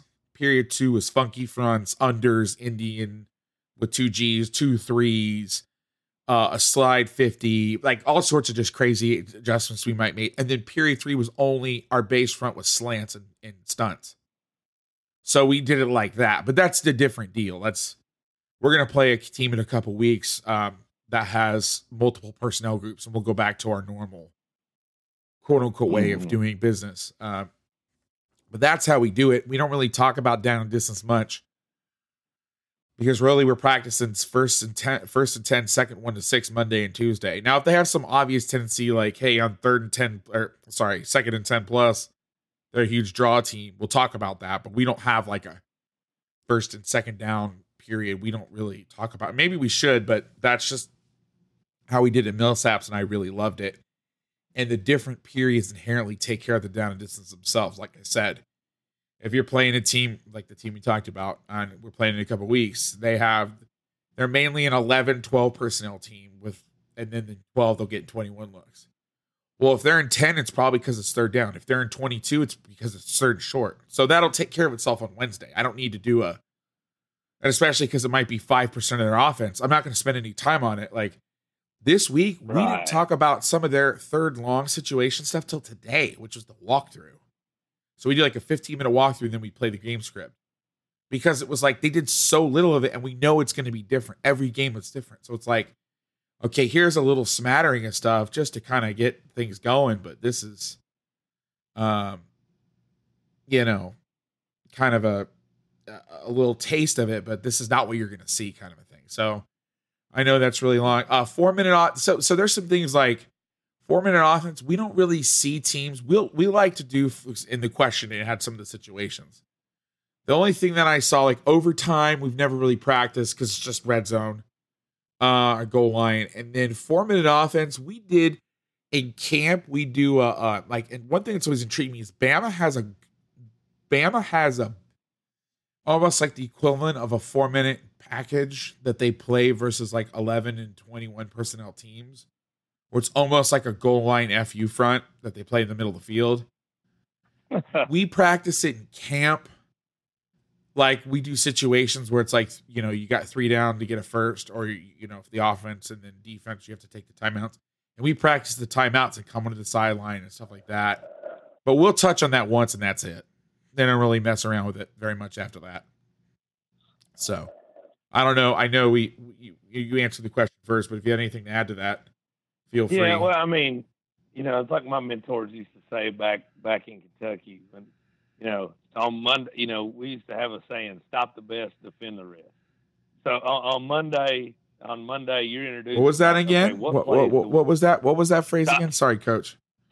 Stop the best, defend the rest. Oh, I like that. So, yeah, if you stop their best 5 plays, or, everybody has, in their back pocket, going in, if we stop these plays, we're going to win the game.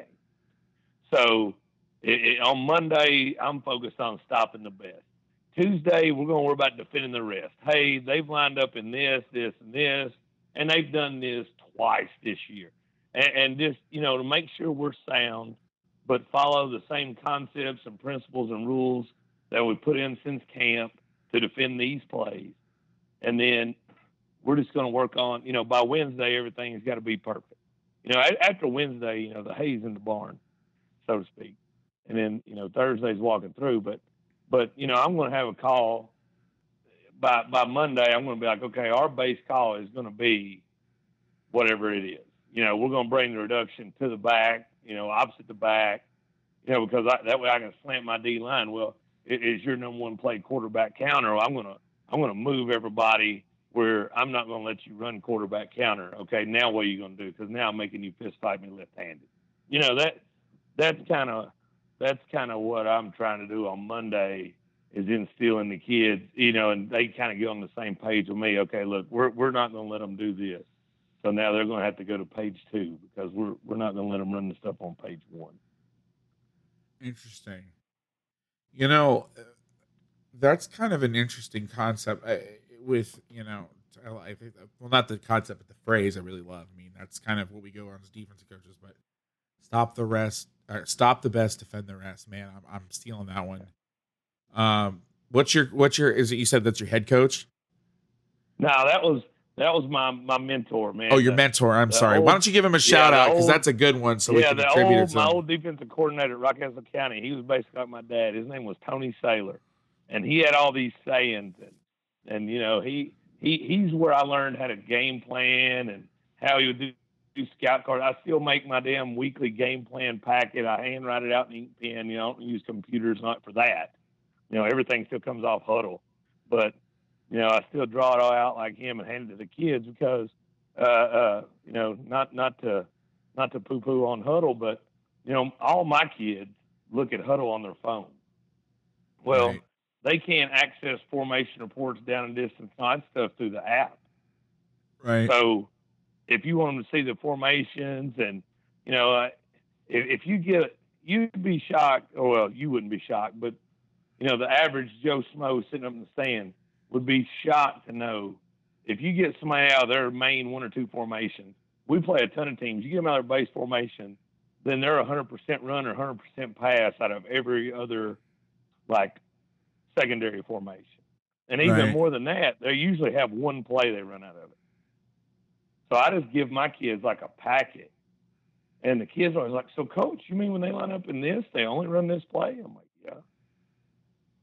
You know? Yeah. So that's kind of, I mean, I'm guilty of that, but it's always like, you know, it goes back to what we were talking about earlier about being undermanned. Well, I'm going to overplay your best plays.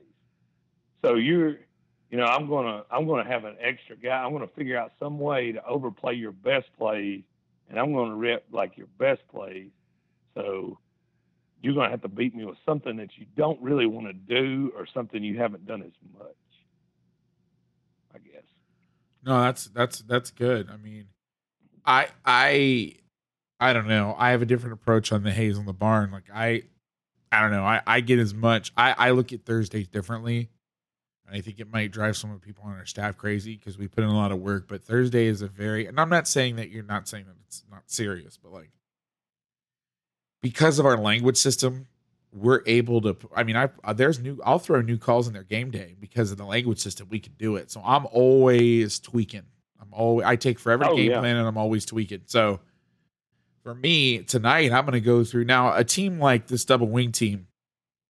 The calls are simple. It's the answer sheet that you want to set up. So I put together an answer sheet with every possible situation. So power, our strongest safety is not spilling on the down blocks, or we're too tight. We spent too much time on the down blocks, and we're getting logged, and they're running sweep on us, and you know, have all that stuff thought out ahead of time. And I also, when I play a team like this, I like to script like an offense because it's 32. You know what you're going to get. Now they're going to have some goofy stuff for us early, so I am going to have a really vanilla game plan just to get us lined up and get out of that first series, and then start to do the funk, or I might just do it off the bat. But you know, I'm going to script and do that stuff. But you know, we have an answer sheet, every possible scenario that you can imagine, or try to. I mean, obviously, there's stuff that you never think of that they pull out, and I know. I mean, it's a homecoming game. It's coming off a bye week. They want this game really bad. And it's a school. It's Tim Murphy's old school. I hate to talk about opponents in particular. Is it Clayton Valley, or is it? That's where he's at now. No, that's where he's at now. This is Clovis East, and I'm only speaking about this team because I really respect them and what they do. And I've seen Coach Reynolds, who's the head coach, speak at a clinic, Glazier Clinic, and I've seen a lot of his stuff. He's a great guy. We talked in passing. I doubt he even remembers because when I talked to him at the clinic, I'm not even sure I introduced myself. And I want to say I was even wearing plain clothes. I wasn't wearing a shirt that was affiliated with the school. But I just wore like a polo just that day. I don't even know why. I think it was just my stuff was dirty. It wasn't like, and I was like, oh, I forgot to do laundry. I'm going to wear a polo. It was nothing like, I wasn't doing anything like a political statement, like F the school I'm at or anything. So I don't even know if he would remember me, but he's a great guy, and they do things the right way from what I could tell. And they're tough. They're everything you want in a high school football program. And he's really revive, because the team saw some dark periods of some 0 seasons, and I think he might have went through one his first year, but they've got things going the right way, and they're tough, they're hard nosed, and I really respect them. So if anybody from Clovis East listens to this podcast, I don't want you to feel like I'm, trying to spill secrets on your team or trying to give away or helping other coaches game plan for you. I really respect you guys and what you do. So we got a tough road this season. We've got some really good teams. We're going to see a team the following week, Central High School in Fresno, who's got just ballers everywhere. And then in 2 weeks, we play Buchanan High School, who's coached by former Colts safety Matt Giordano. And they have probably the number one running back in the country, Kendall Milton, who's on their team, who's going to Georgia. And he's always just handy. Unbelievable. Yeah, he's unbelievable. I knew he was good, and then I watched him play De La Salle last year, and he ran right past everybody. And they're a very good football team, and tough kid, tough runner. I mean, just the whole thing. So we have a murderer's row, so to speak, and then we have some other games coming up. But our league is tough. Every game, there's no easy game. So enough about my team and my season. I get weird sometimes because I do have this platform, and coaches ask me to give specific examples, and I'm talking about how we're defending this team because it's the team we're playing this week. And I always worry that somebody from that school is going to listen and be like, why are they talking about it specifically? Well, it's because I have to give examples. You know what I mean? I just don't want anybody to take it the wrong way. That's, I'm talking at a turn about their program, and the more specific I get, the more respect I have. So I just want to throw that out there. And for this, for this game in particular, any future game. So it's all love and all respect. So I got one more question, and then we're going to close it out. I know we've been going for a while. This one's really interesting. It's from somebody DM'd me on Twitter, and he's been working football for a little bit. He's done some writing and some things in the past, and he does works for a high school team and does some scouting and some things. And he was just saying, like, do you have any quick advice? In the past I've said let the film talk, but he was wondering if there's any make checklists, keys, etc. Anything you can do. Now, I don't know if this is just specifically for the scouting and game planning, or if this is more of like a global advice. My first thing to do that I would suggest if it's game planning is, and I think I actually talked about this the last time that you were on, because because we talked about the Tennessee connection, is get Kenny Ratledge's book, Developing a Defensive Game Plan. Did we talk about this, Slade, when you were on last time? I think you did talk. I think you did talk about that. And I think one of his guys reached out, or I reached out to him that was on his staff, and I was like, please tell him I said hi. Again, guy probably does not remember me. Dude, greatest dude. He wrote a book on defending the wing T years ago. I think I might have even told the story the last time you were on. I apologize. And it was out of print, and he didn't have any copies, or he had one copy or something. And instead of being like, sorry, bro, he went to Kinko's or something, Xerox the whole thing for me, and wouldn't take a dime and send it to me. Yeah, there's some amazing guys in this profession. The craziest one, and please don't call him and have him send it to you. And please don't call me and ask me for it because I'm not sending it out. But I ran into John Lever at a clinic. He sent me his 85 Bears playbook in the mail. He sent it in the mail. I scanned it. To be honest with you, I don't even know where it is. I have to go looking for it because I think I scanned it around the time when my computer got stolen. I had a MacBook that got stolen about 5-6 years ago. And I think it was I'm pretty sure it was the 85 Bears playbook, because there's one floating around that says 85 Bears, but it's not. It's 86 Bears. It's Vince Tobin's playbook, not Buddy Ryan's. But he sent me the playbook, and I meticulously scanned it. And then I mailed it back to him like a month later. And it was just like nothing. He wouldn't take I'm like, I'll pay for it to go both ways. Obviously, I paid when I sent it back. And I think I sent him the digital copy. I think I sent him the digital. I mean, I could go look through my email, but please don't. I don't want to. I You hate just talking got about 1,000 these. DMs. You just Yeah, got 1,000 DMs please do asking. not, because it's not. I haven't talked to coach in 6 years, and I don't want to call him up and start getting that. And I don't even know if I have it. God's honest truth. But anyway, so there's some amazing people in this profession. But so that's my first piece of advice. Go buy that book. The second thing is what I did, making a checklist. And I haven't done I have enough experience now where I don't actually, and I say that and I'm totally full of crap. I should get one. And I do have a couple, but I started from scratch and I read, God, I must have read 25, 30, 40 articles on game planning. And some of them were checklist based and some of them were more conversational. In American Football Monthly, there was articles floating around the internet. This is like 12, 13 years ago too. So there's been, I can't tell you how much there is out there now. I read Bill Belichick's dad's book. I won't tell you how I got it. It was just before it was reprinted. I had to have somebody go to a school library and smuggle it out for me. And I ended up just paying for it because I checked it out for so long. And then it was like in print for $20. I paid a huge price for that book. I think I lost it. And then it was republished. But anyway, I made a giant document myself of all the game planning questions and put them in.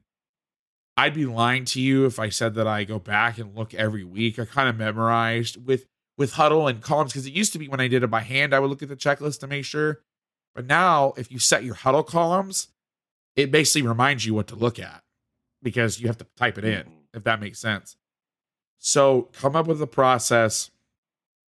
I use Microsoft Excel, and sometimes I'll still use pivot tables for if I'm looking for certain data, but I learned through my hands. So writing checklists, writing things down, even if it's just writing them again, because my whole thing is, if you remember something, if you're making a list of something, for example, I watched this team, to go back and talk about the double wing thing.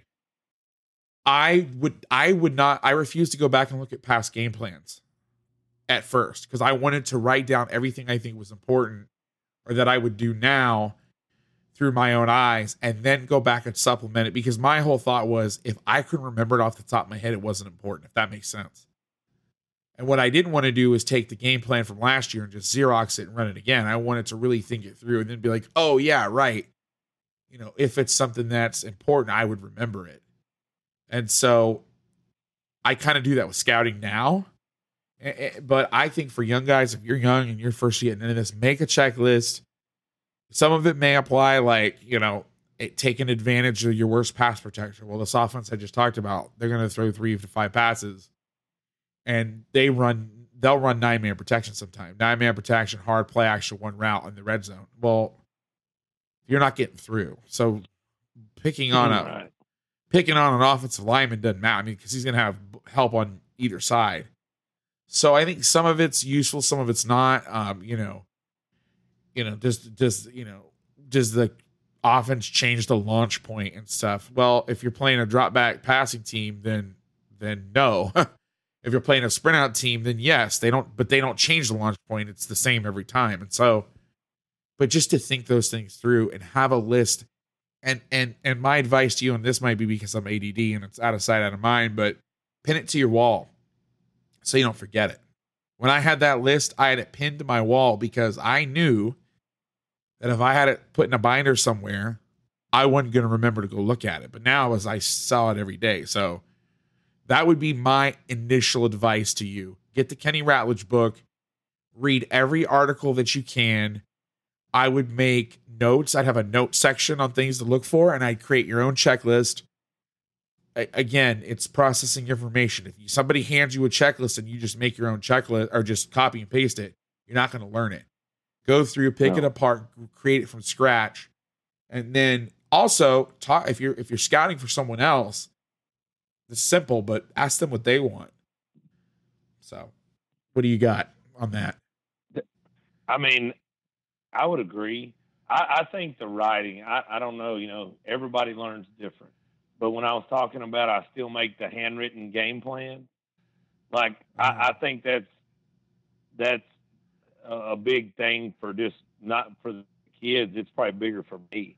Because when I sit there and I draw out every single formation and then the plays, going left, going right, the passes, and I'm sitting there writing, well, they're 89% run or they're 100% pass, or whatever.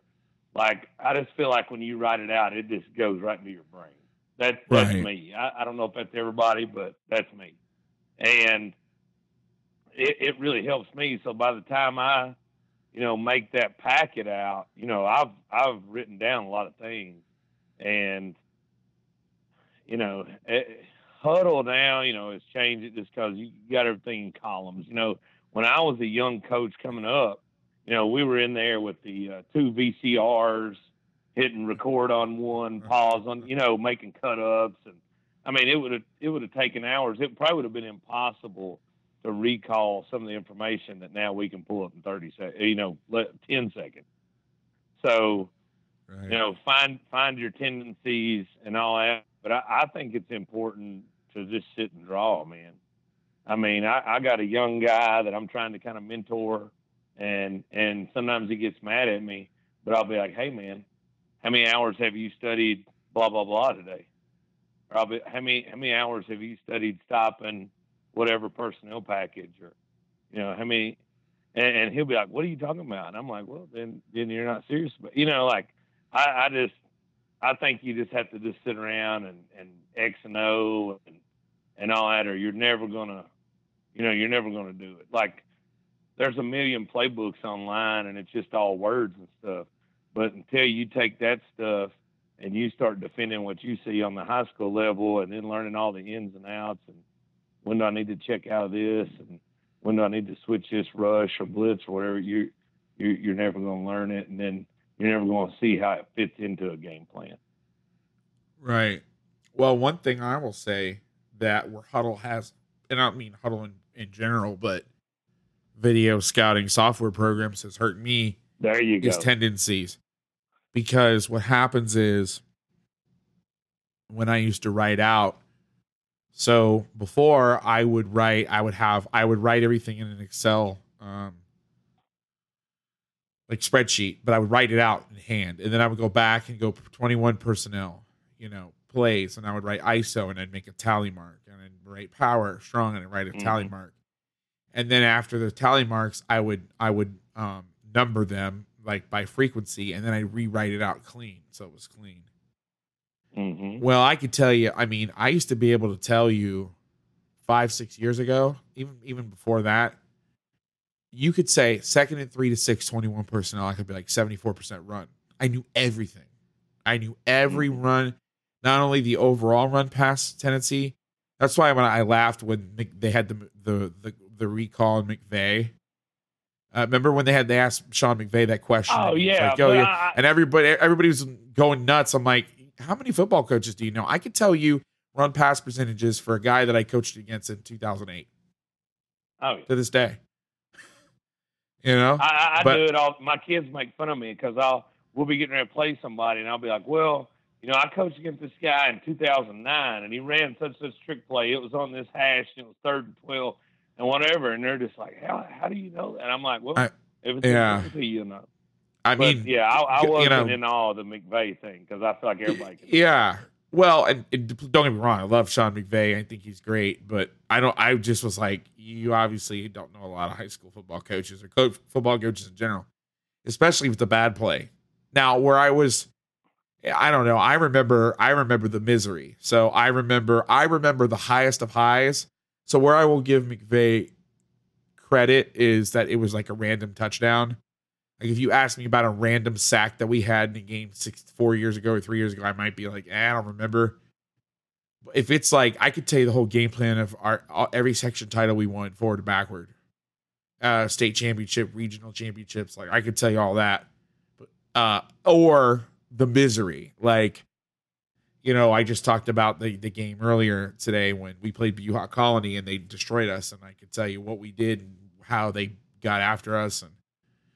And I could tell you that De La Salle game. I could tell you what call we were in when we gave up the one long run of the game, but I can't remember the calls we made when we had 5 TFLs or whatever. Like, so I remember like the mountaintop or the complete misery.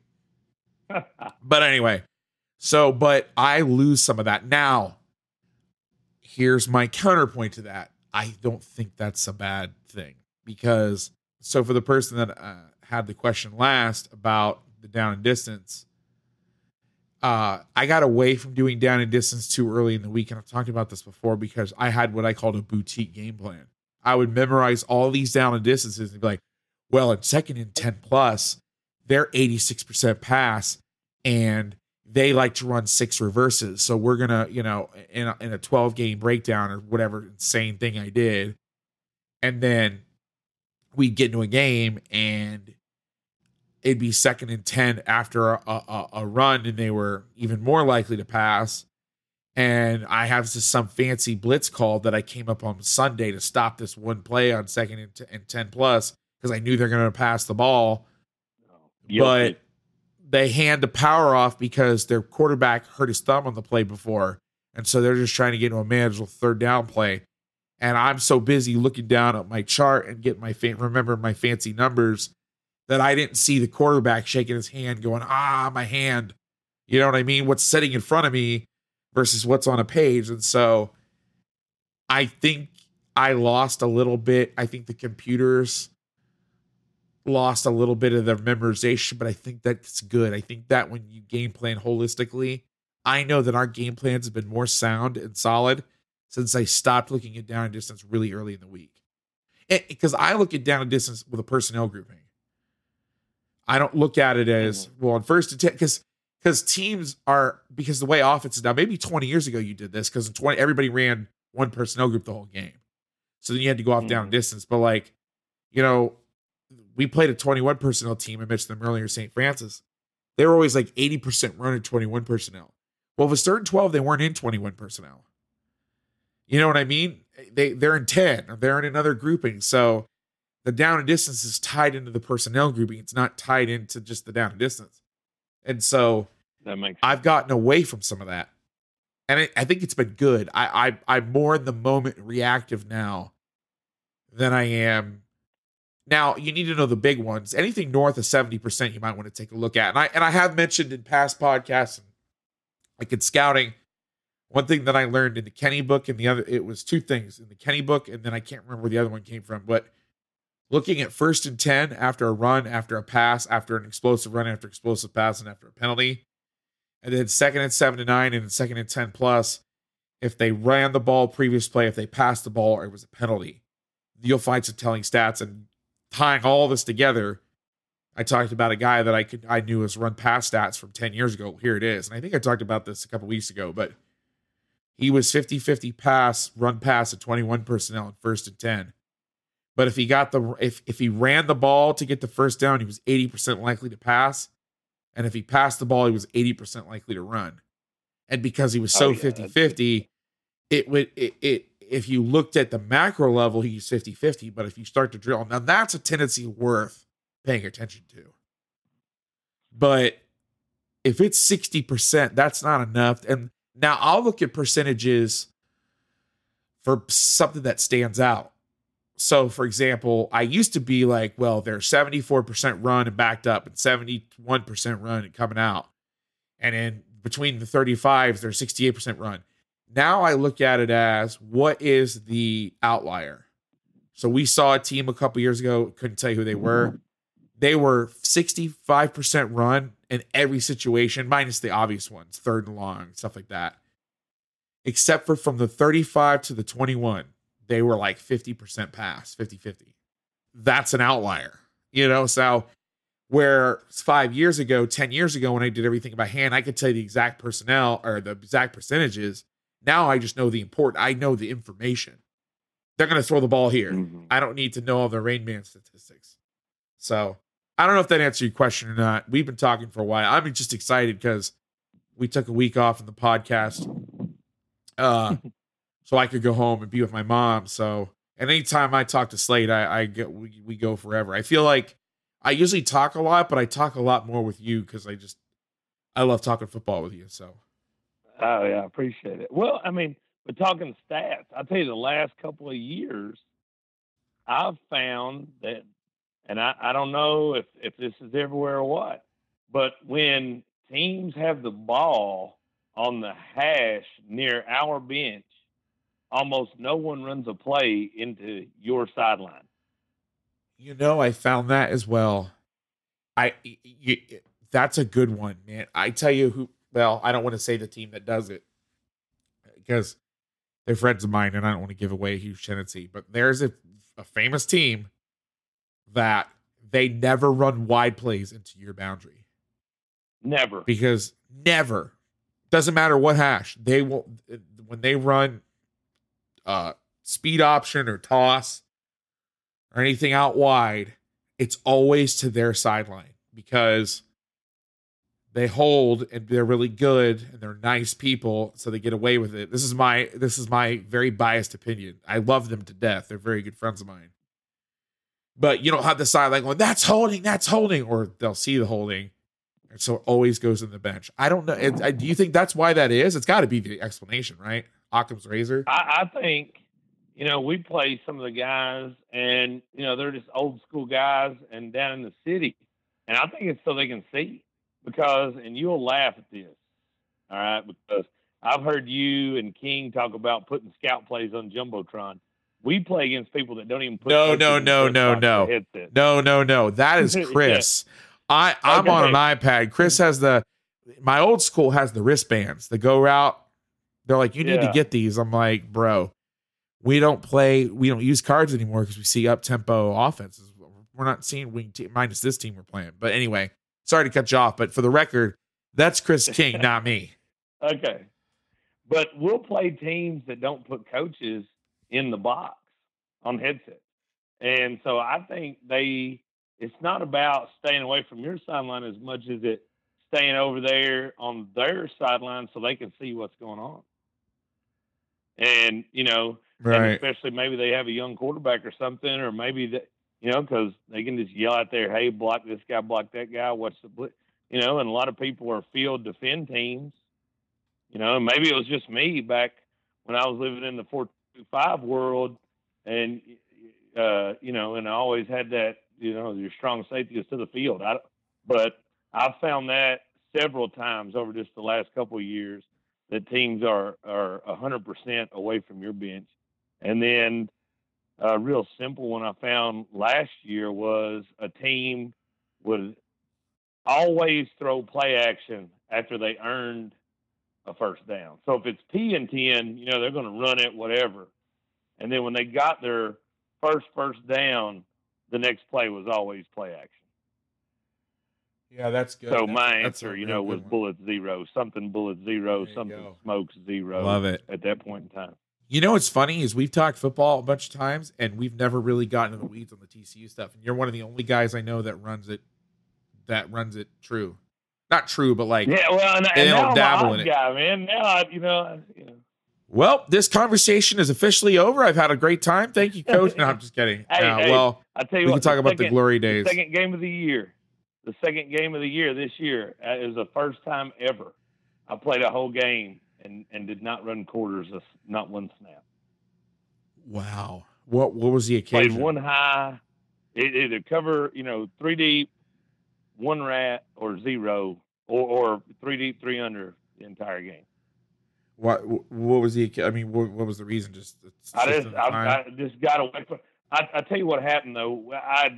I'd had the same free safety from the year before, and getting ready to go into the first game, I went to the office and I told the head coach, I said, I want to do something crazy. So we've had all our spring, summer, preseason, camp, everything.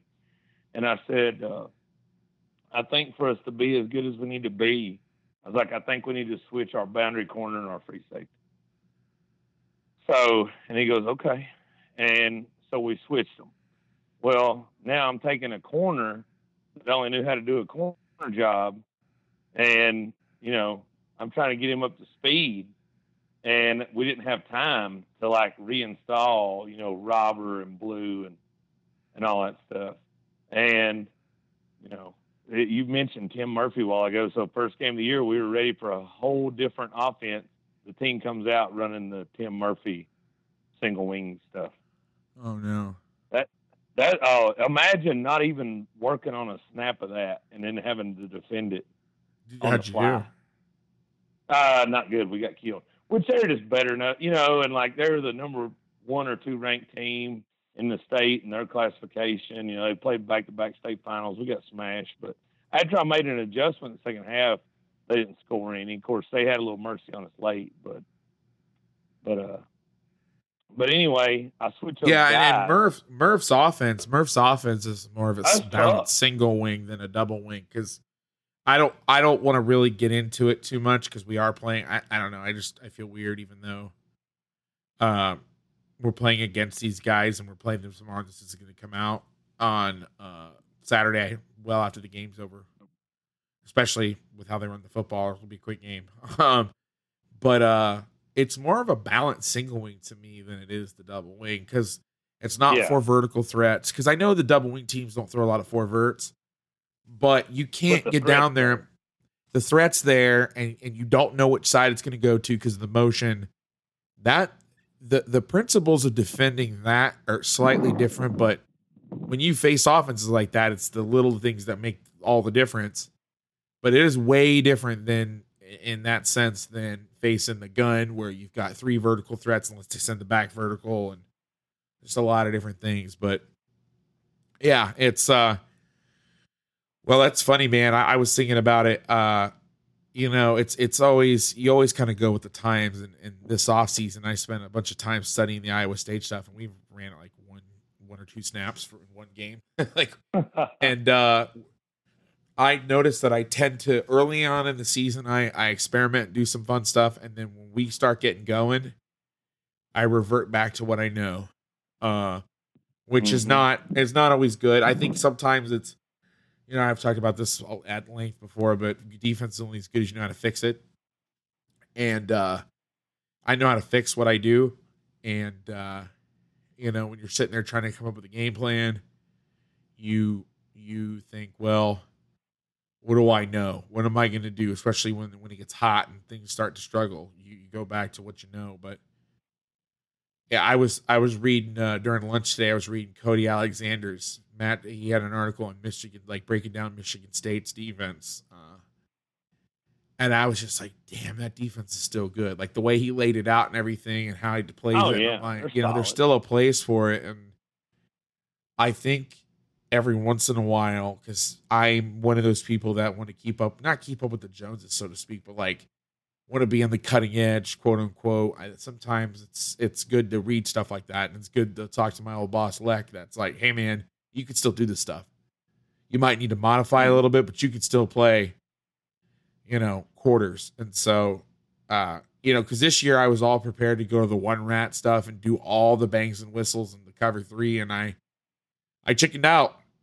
And I didn't want to do it. And I think next year that if we are going to stay in man free, we do have to go with all the cut rules and rat rules. It's just so much, and it's not something I feel comfortable with. And I'll mess around with fronts and blitzes and stuff, but coverages, I'm such a, that's where I come from. That's where I grew up on, so to speak. And I get real nervous about, like, if we put in Ripley's match, I wouldn't, and I don't want to open up a whole other conversation, but we put it in quarters, I know how I'm going to get attacked, and I know how to prepare for that ahead of time. It doesn't take me getting killed on a bunch of things to be like, okay, you got to practice scissors, you got to practice post dig, you got to practice these splits, you got to practice these splits. That stuff, like before I watched cover 3, because I didn't study any, I didn't even watch that stuff. I purposely buried my head in the stand so I wouldn't have my head turned and trying to run 7,000 things on defense. But the whole nailing down on the overright route and having the corner take the post from, I would never have thought of that in a million. That's funny. That. Oh, you don't? Well, I mean, dude, like in high school, but you're in California in the big schools. I think we get carved up if we did that. We don't see an over route. Right. Well, so, I was so oblivious to NFL defenses until I started making friends with some of the journalists that write about it and started reading their work. It's unreal. I'm watching the Rams offense, and I know people are going to be like, oh, I'm going to get attacked. But I'm like, what? Why is this such a big deal? They're running boot every other play.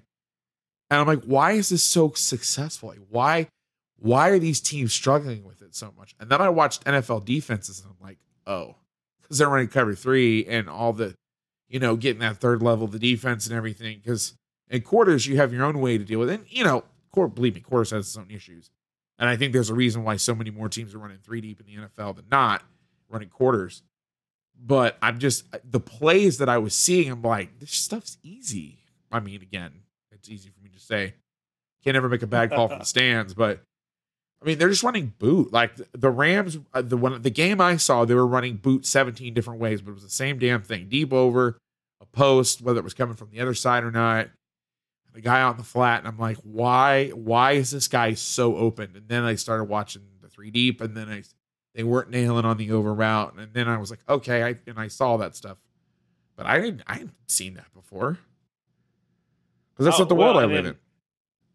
We were commenting. It's probably before the season started because I haven't been on Twitter. I'll scroll through it maybe once a day, but I don't have time to, and.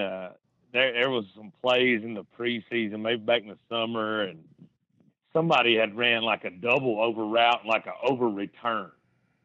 And, I was like, hey, who's wrong on this? Because, like the safety had to nail down the over, so the corner becomes the new middle of the field player. Well, then the over came from the other side, so that guy had to nail down. And, I forget, it was like the Bills and the Dolphins, and somebody had ran like a double over. And then one of them was like an over return. So they ran like an over and then whipped back out. And I'm like, they're just dabbling in witchcraft at this point. Like I have no answers. I don't know what to tell people, but you deal with what you can deal with. This is the talking about quarters though. I still love this. Is the first week all year in which I've still used it here and there, but this is the first week that I've had to like make an adjustment to something in the one high world that, if I was still just doing my TCU based stuff, that it would have never been an issue. And really, that's the only time I've kind of like, man, if we're in robber, this wouldn't even be an issue, but because the team runs like, they fake toss and run the tight end like dump. They'll fake toss and run the tight end just straight down the field, or he'll run right off the referee.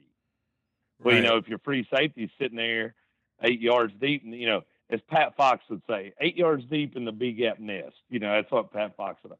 But, if the free safety's just standing, he would just catch that route, and it's not an issue. You get your strong safety rolled down to smack the toss back inside.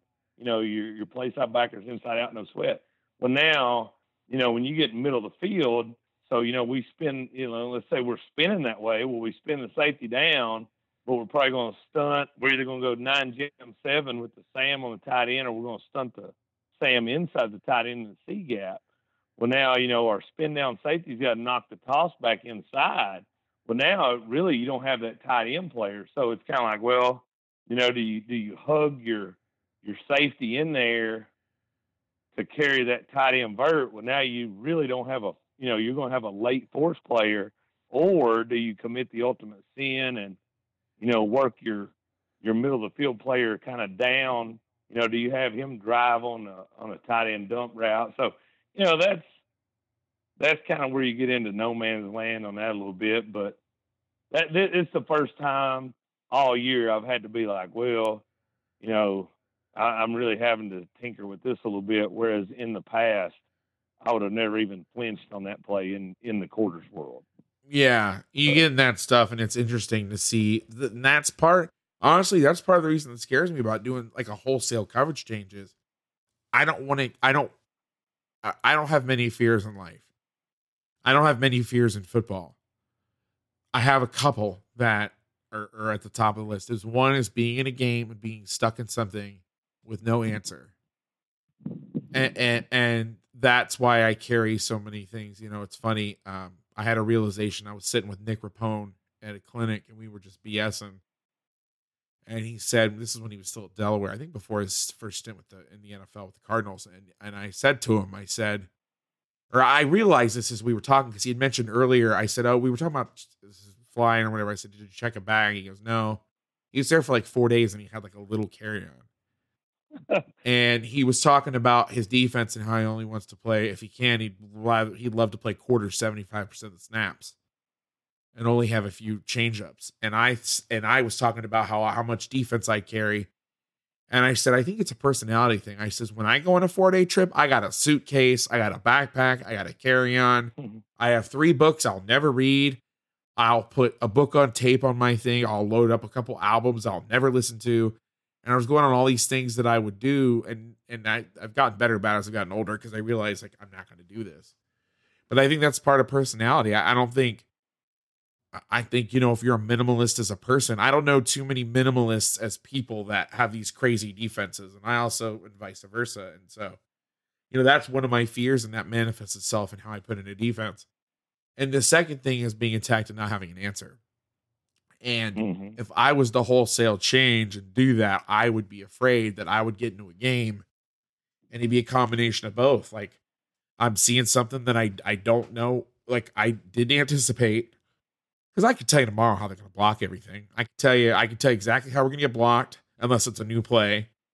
I could tell you exactly what routes. Like, they have a route that I think it's their third route, their third or fourth most popular route, but we practice it as their number 1 route because it will hurt us structurally. Yeah, exactly. And that's part of game planning is anticipating that stuff. And, you know, I don't know exactly. I don't see everything, you know, that would happen ahead of time. And it would have to be through pain. I mean, and I tell our kids this all the time. I'm like, trust me, I've learned most of the lessons I know in defense through pain and misery. I don't want to go through growing pains of a whole nother defense if I don't have to. Now, if you have to, you have to. Like, we realized the tight front was the best way to defend a horizontal RPO game in 10, 11 personnel. So we did it, and we had growing pains, but the value was so much worth the risk. But some of these coverages, I'm like, especially like something you're going to live in.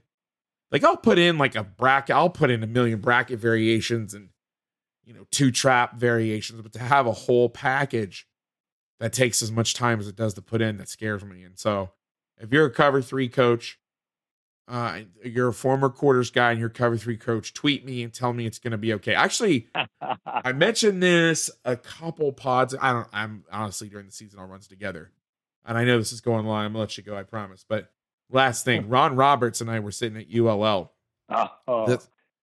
this off season, and we were talking, and I was telling him how afraid I was of cover 3. And he goes, Chris, I was just like you. He goes, I was a quarters guy. I never wanted to play cover 3. He said, but when I was coming up, all the coaches knew how to beat cover 3, and they didn't really have answers for quarters yet.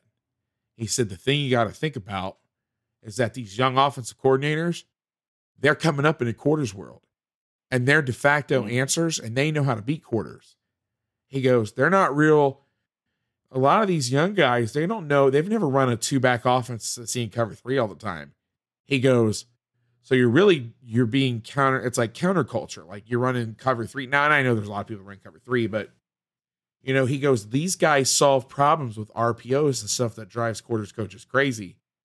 So it's actually a great benefit to you to play cover 3. And my head almost exploded because, one, I was too big of a wuss to make the switch or to incorporate the cover 3. And now I have this information in my head freaking me out. Like, thanks a lot, Ron. But by the way, if you can ever talk football with that man, I don't know if lucky's the right word. I don't know if lucky's the right word, because I definitely like worked for it to get to know him, and, you know, he listened to the pod, and I drove out. I flew to Dallas and drove out there in my Southeast tour. Like, it wasn't luck, but I feel very blessed or fortunate that not only did I get to meet with him, but I mean, if you asked him if we're friends, he'd say no, probably more of a stalker situation, but I definitely think we're friends. Well, I mean, but I keep, okay, so like when I go dime, some of my dime stuff is still even front, and then I kind of get in quarters. But I guess, and you're better a Sabanite guy than I am, but I guess we get in like a cover 5 structure, but it's probably like 5 cougar. Sometimes like. Is that the one where it's like man match cover 2? Is that cougar or 5 cut? Or it's basically it's man match. So yeah, it's cougar is man match cover 2. It's kind of like if you know the Buster stuff from Saban, it's very similar, except there's certain rules where like Buster is always played with dog on the backside, which is 2-man. Cougar doesn't have the same rules, and I don't think they have the technique, and it's freaking man match cover 2. It's okay. I don't want to go on another tangent, but there's yeah. Oh, it's not this, it's that. It's like, no, it's the same damn thing with one adjustment. Like, stop. But whatever. I don't want to go down that road. So for instance, that's how I kind of get my 2 high, because I'll take my boundary side, wheel linebacker, I call a buck. So I take a buck out and I put the money in. So I put another DB in. So now we're playing some type of man match cover 2, and I still use the TCU terminology. So we'll say outlaw, and I'll get 3s and 5s, because remember, my guys are little and quick. Well, then I'll mug my Mike backer up on the center. So now I'm guaranteeing a 5-on-5 protection. All the time. Do it all the time. Yeah. And then now I'm making those guards single block my 3 techniques, who are probably my best athletes. I'm making those tackles single block my wheel, my weak outside backer, and my rush in. And then, then right before the snap, I can back my mic up and then man the back. Yeah, be careful. Then, we've seen teams attack us with real routes galore. We have a good mic, but it's still, that's been their answer.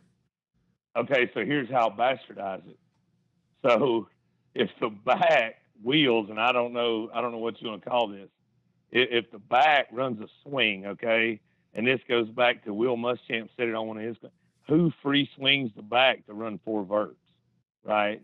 I mean, I've seen it out of 3. I've seen it out of 3x1 this year, yeah, because I said the same thing, and then I saw it and I was like, damn it. Yeah, so if they do it, oh well, call something else. But so what we'll say out. So now the mic will go slice 1, the corner will trap the swing, the safety on that side gets over 1, and then we're still man match at number 2. So that's what do you do for like curl routes and in breaking routes on number 1 then? Or like not an in breaking route, but a curl, like where he's far away from that guy.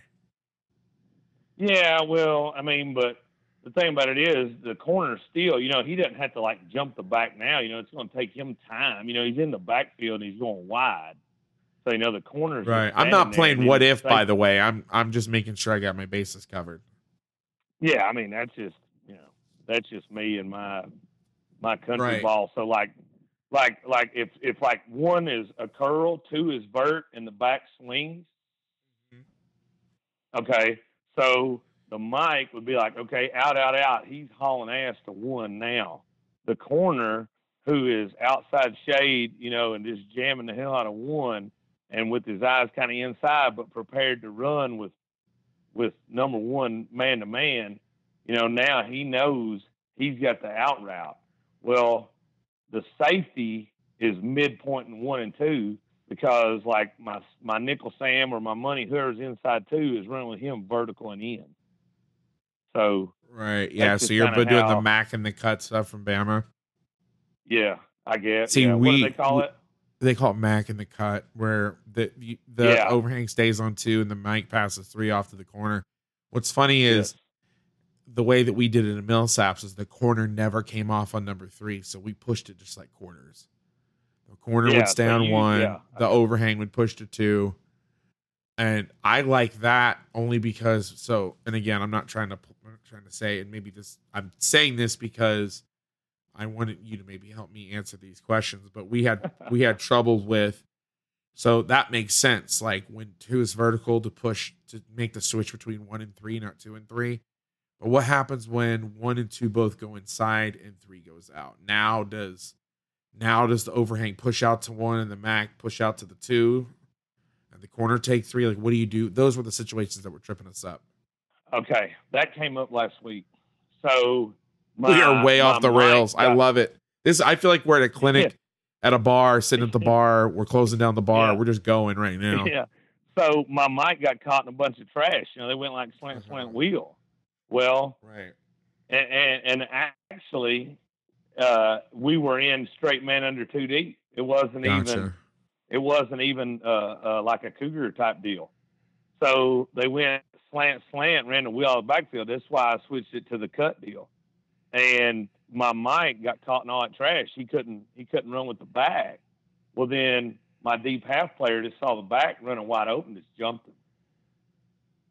So I'm like, well, why not let's do it that way all the time and be done with it. Which now, so what did you do? What did you take me through that again? What did you do? The corner took the swing. How did you play it? No, the corner had his man because we had called, I guess Saban calls it 5. It's just man under 2 deep. Oh, I gotcha.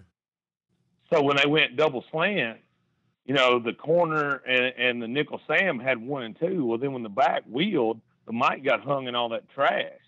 Well, the deep half guy just saw the back running the wheel wide open, so he just took him. Right. Gotcha. And then I was like, well, if the deep half guy, because when some of those routes, you're just not going to get 4 verts with the swing a whole lot. Right. And if ever. Because now you still got to remember, I got my 4 best pass rushers and I've mugged the center. So, how long do you have if the back's not helping on my end or my, See, we see that stuff from our offense on first and second down where you can't mug if where they'll be in a mix down, but, and you still have to, we are going way out. That's why I love this podcast and I love this format because we can just go. And if you're a coach and you're in the middle of your season, you're 2 hours or whatever in, and you're still picking up gold, this is a bonus to you for sticking around. That's why you always listen to the end. But you're seeing that. I read something from Zach Dunn about the Chiefs and their 4-strong load passing game, and it's the same thing. If you play special, stubby, lock, whatever you want to call it, mini, palms over 2 and 3 with the corner press man on 1 is you have to 3-4 push. So if you get 4 verts, your nickel can't come off the swing of 4 because nobody's got 2. He can come off on the swing of 3. He can come off on the swing of 2. But if it's vert with the back swinging, he can't come off. So you have to push it, and your overhang backer has to take it.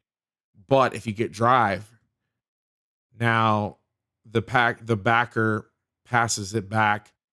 He passes that shallow back to the other backer, and he plays towards the dig. And then the nickel now will leverage the swing. So you have to pitch it differently, whether 2's going back in or not.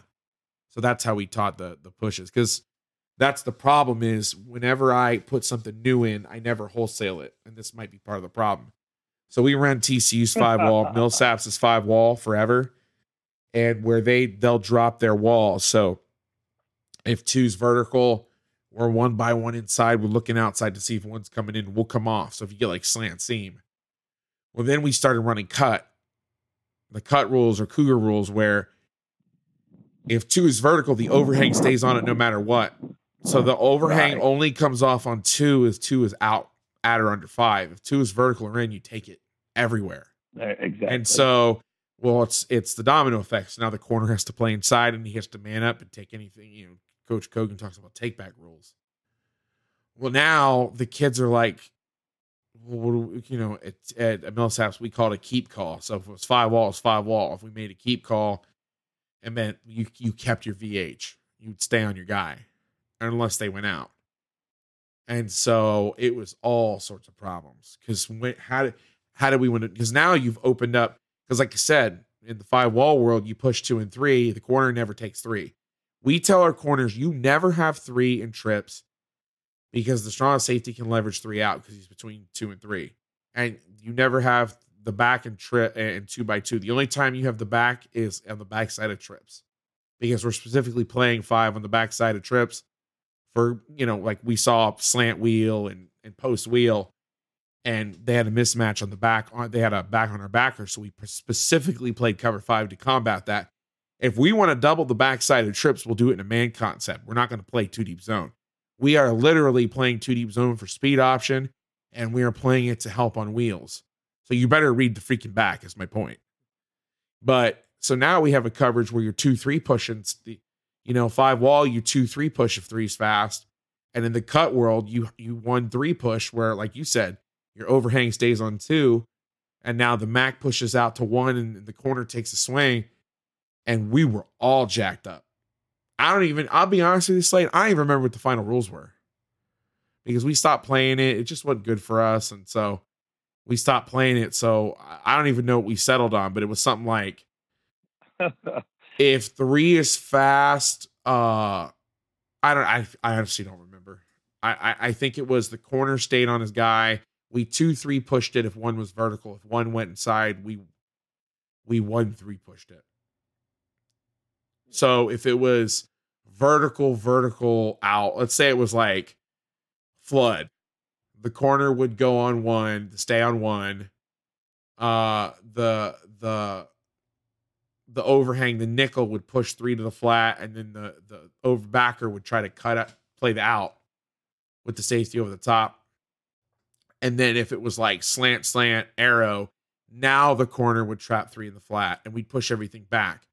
So the overhang would take the slant from 2, the nickel would take the slant from 1, corner would take the swing, and it was just a nightmare.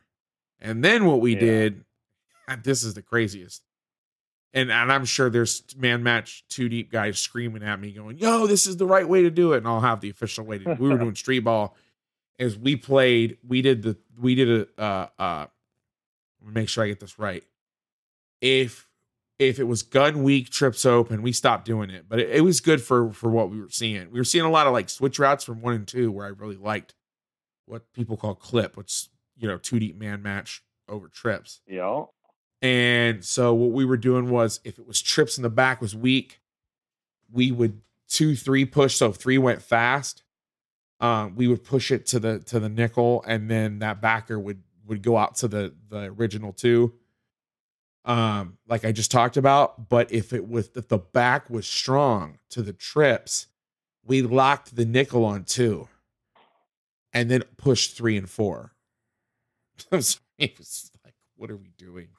And we weren't even seeing the stuff. And I'm like, the problem is our offense is such a good throwing team that you have to have all these adjustments in. If you don't, you're going to get shredded, because our offense runs very complicated, but some of it's simple, but it really stresses the defense out. Like a lot of 3-4 pushes, shallows where you got to take stuff back and all these different things that really stress you out. So you have to be on your A game. And then we get, non-league play, and these teams are good, but they're throwing more simple. They're not stressing you out as much. And it's like half field reads, mirrored routes. And then, I haven't talked about a 3. That's all we see. So we haven't talked about a 3-4 push in a month. You know what I mean? So anyway, we've gone all over the place. I hope you guys get something out of it. Slade. No, it's not your fault. It's my fault, as usual. It's 10 o'clock here. I think we said we were going to start at 6:30 my time. Then I pushed it to 7, and then had a bunch of stuff going on, and now it's 10 o'clock. So yeah, it's midnight my time. I'm going to turn into a pumpkin, but it's all right. So. Well, you said the white devil never sleeps or whatever. So that's right. The white devil never sleeps, man. And that's what I was telling my buddies. I said, Vass treats me like you're trying to pick up a woman in a bar. He must not be able to get anybody on. Like I'm a 2 at 10 o'clock, but I'm a 10 at 2 o'clock. I'm the last opportunity to drag out. So he can always. I start looking good after a few. Man, no. That's funny. It's not true, but it's funny. No, I'll be honest with you. For those of you who follow me on Twitter and you've seen what's been going on, I went back to Florida. My mom was diagnosed with and get a little peek behind the curtain, but I usually do the intro and the outro after I do the actual episode, so I can sum up what we're going to talk about in both ends. But I'll probably talk about it in the intro. See if you do get to stay, even if you stay this long, you're getting a peek behind all the curtains. But I'll talk about it in the intro that you'll hear before you hear this. But it's recorded after. Stay with me now. But my mom was diagnosed with stage 4 gastric signet ring cell carcinoma. basically stomach cancer. And we had our bye week last week, so I went home. And so, I forgot that I had to do the podcast. And even though it's like a third, because I'm just, I got home on Monday afternoon. I've been off. I keep thinking it's Wednesday. And so yesterday I was like, oh my God, I got to do the podcast. And then I went, oh no. I was like, well, it's late. I haven't asked anybody. And then I was like, well, I'll just do it myself. And I'm like, no, I just did the marathon by myself. And I just did one a couple weeks ago myself. I was like, I'm going to get somebody on. And so I thought of you, but I had already asked somebody else weeks ago. We had planned it out for him to be on. And I didn't remember until this morning. I was like, oh my God, but he's totally cool. He understands. But I forgot I had my own damn podcast. So yeah, it's been a whirlwind. So you called the tenant too, man. You called the tenant. Yeah, I called the tenant too. I don't even know what time I texted you, but I'm like, please. And I was prepared to do it by myself anyway, because I just needed to, I wanted to go through the questions and whatnot. So anyway, enough gibberish. This has definitely been the last question was like, hey, I'm just getting into football. Should I create a scouting checklist? And we're talking about 3-4 pushes and it turned into 5 cougar, all that somehow. I love that though. Like, I love talking about this stuff because this is stuff that's nobody else may care about, but it helps me right now. Damn it, that's all I care about. Just kidding. Slade, I just want to say thank you so much for coming on. I appreciate your time. I know it's in season. Staying up late, hanging out with me. I can't thank you enough. Thank you for letting me bounce ideas off of you. And if you ever need anything, please do not hesitate to holler, and I'll help you out the best I can. Oh, no doubt, man. I'm looking forward to it. I guess 2019 was the year that football Twitter really took off. So yeah. I'm enjoying the season. Like you said, I want to win. I want to go as far as I can go, but I can only imagine where 2020 is going to go. What's funny, and I'll leave with this, is I'm actually worried that nobody's going to come back. Oh, no. I'm honestly worried. I know it, and like my brain says, like, you're crazy. But like, there's a part of me that worries that like there's going to be something new, and like the coaches, because, a lot of coaches don't go on Twitter anymore, and they just kind of forget about it, and they're gone. So I hope everybody comes back, because there's some guy I genuinely forgot about. Like some of the I don't want to mention any names, but like some of the secondary guys that were like, didn't post all the time, but were there a bit, that like used to follow me and ask questions and stuff. And I saw an old tweet of mine. Somebody had asked a question. Somebody found an old tweet of mine from like February or March and had asked a question. And when I went to pull it up, I saw the previous comments. I'm like, oh man, I forgot about him. Oh man, I forgot about him too. And so coaches, if you're listening to this, if you still listen to the podcast and you don't go on Twitter much, please come back when the season's over. Promise me, pinky promise. You make that same promise, Slade. You coming back? You gonna say that once and for all? I'll be back. I can't wait, dude. Talk about some T-Dogs, some S-Dogs. White Stinger 5 JM. Coach, I'm out. Have a great night. Good luck tomorrow. All right, man. Thanks. Same to you.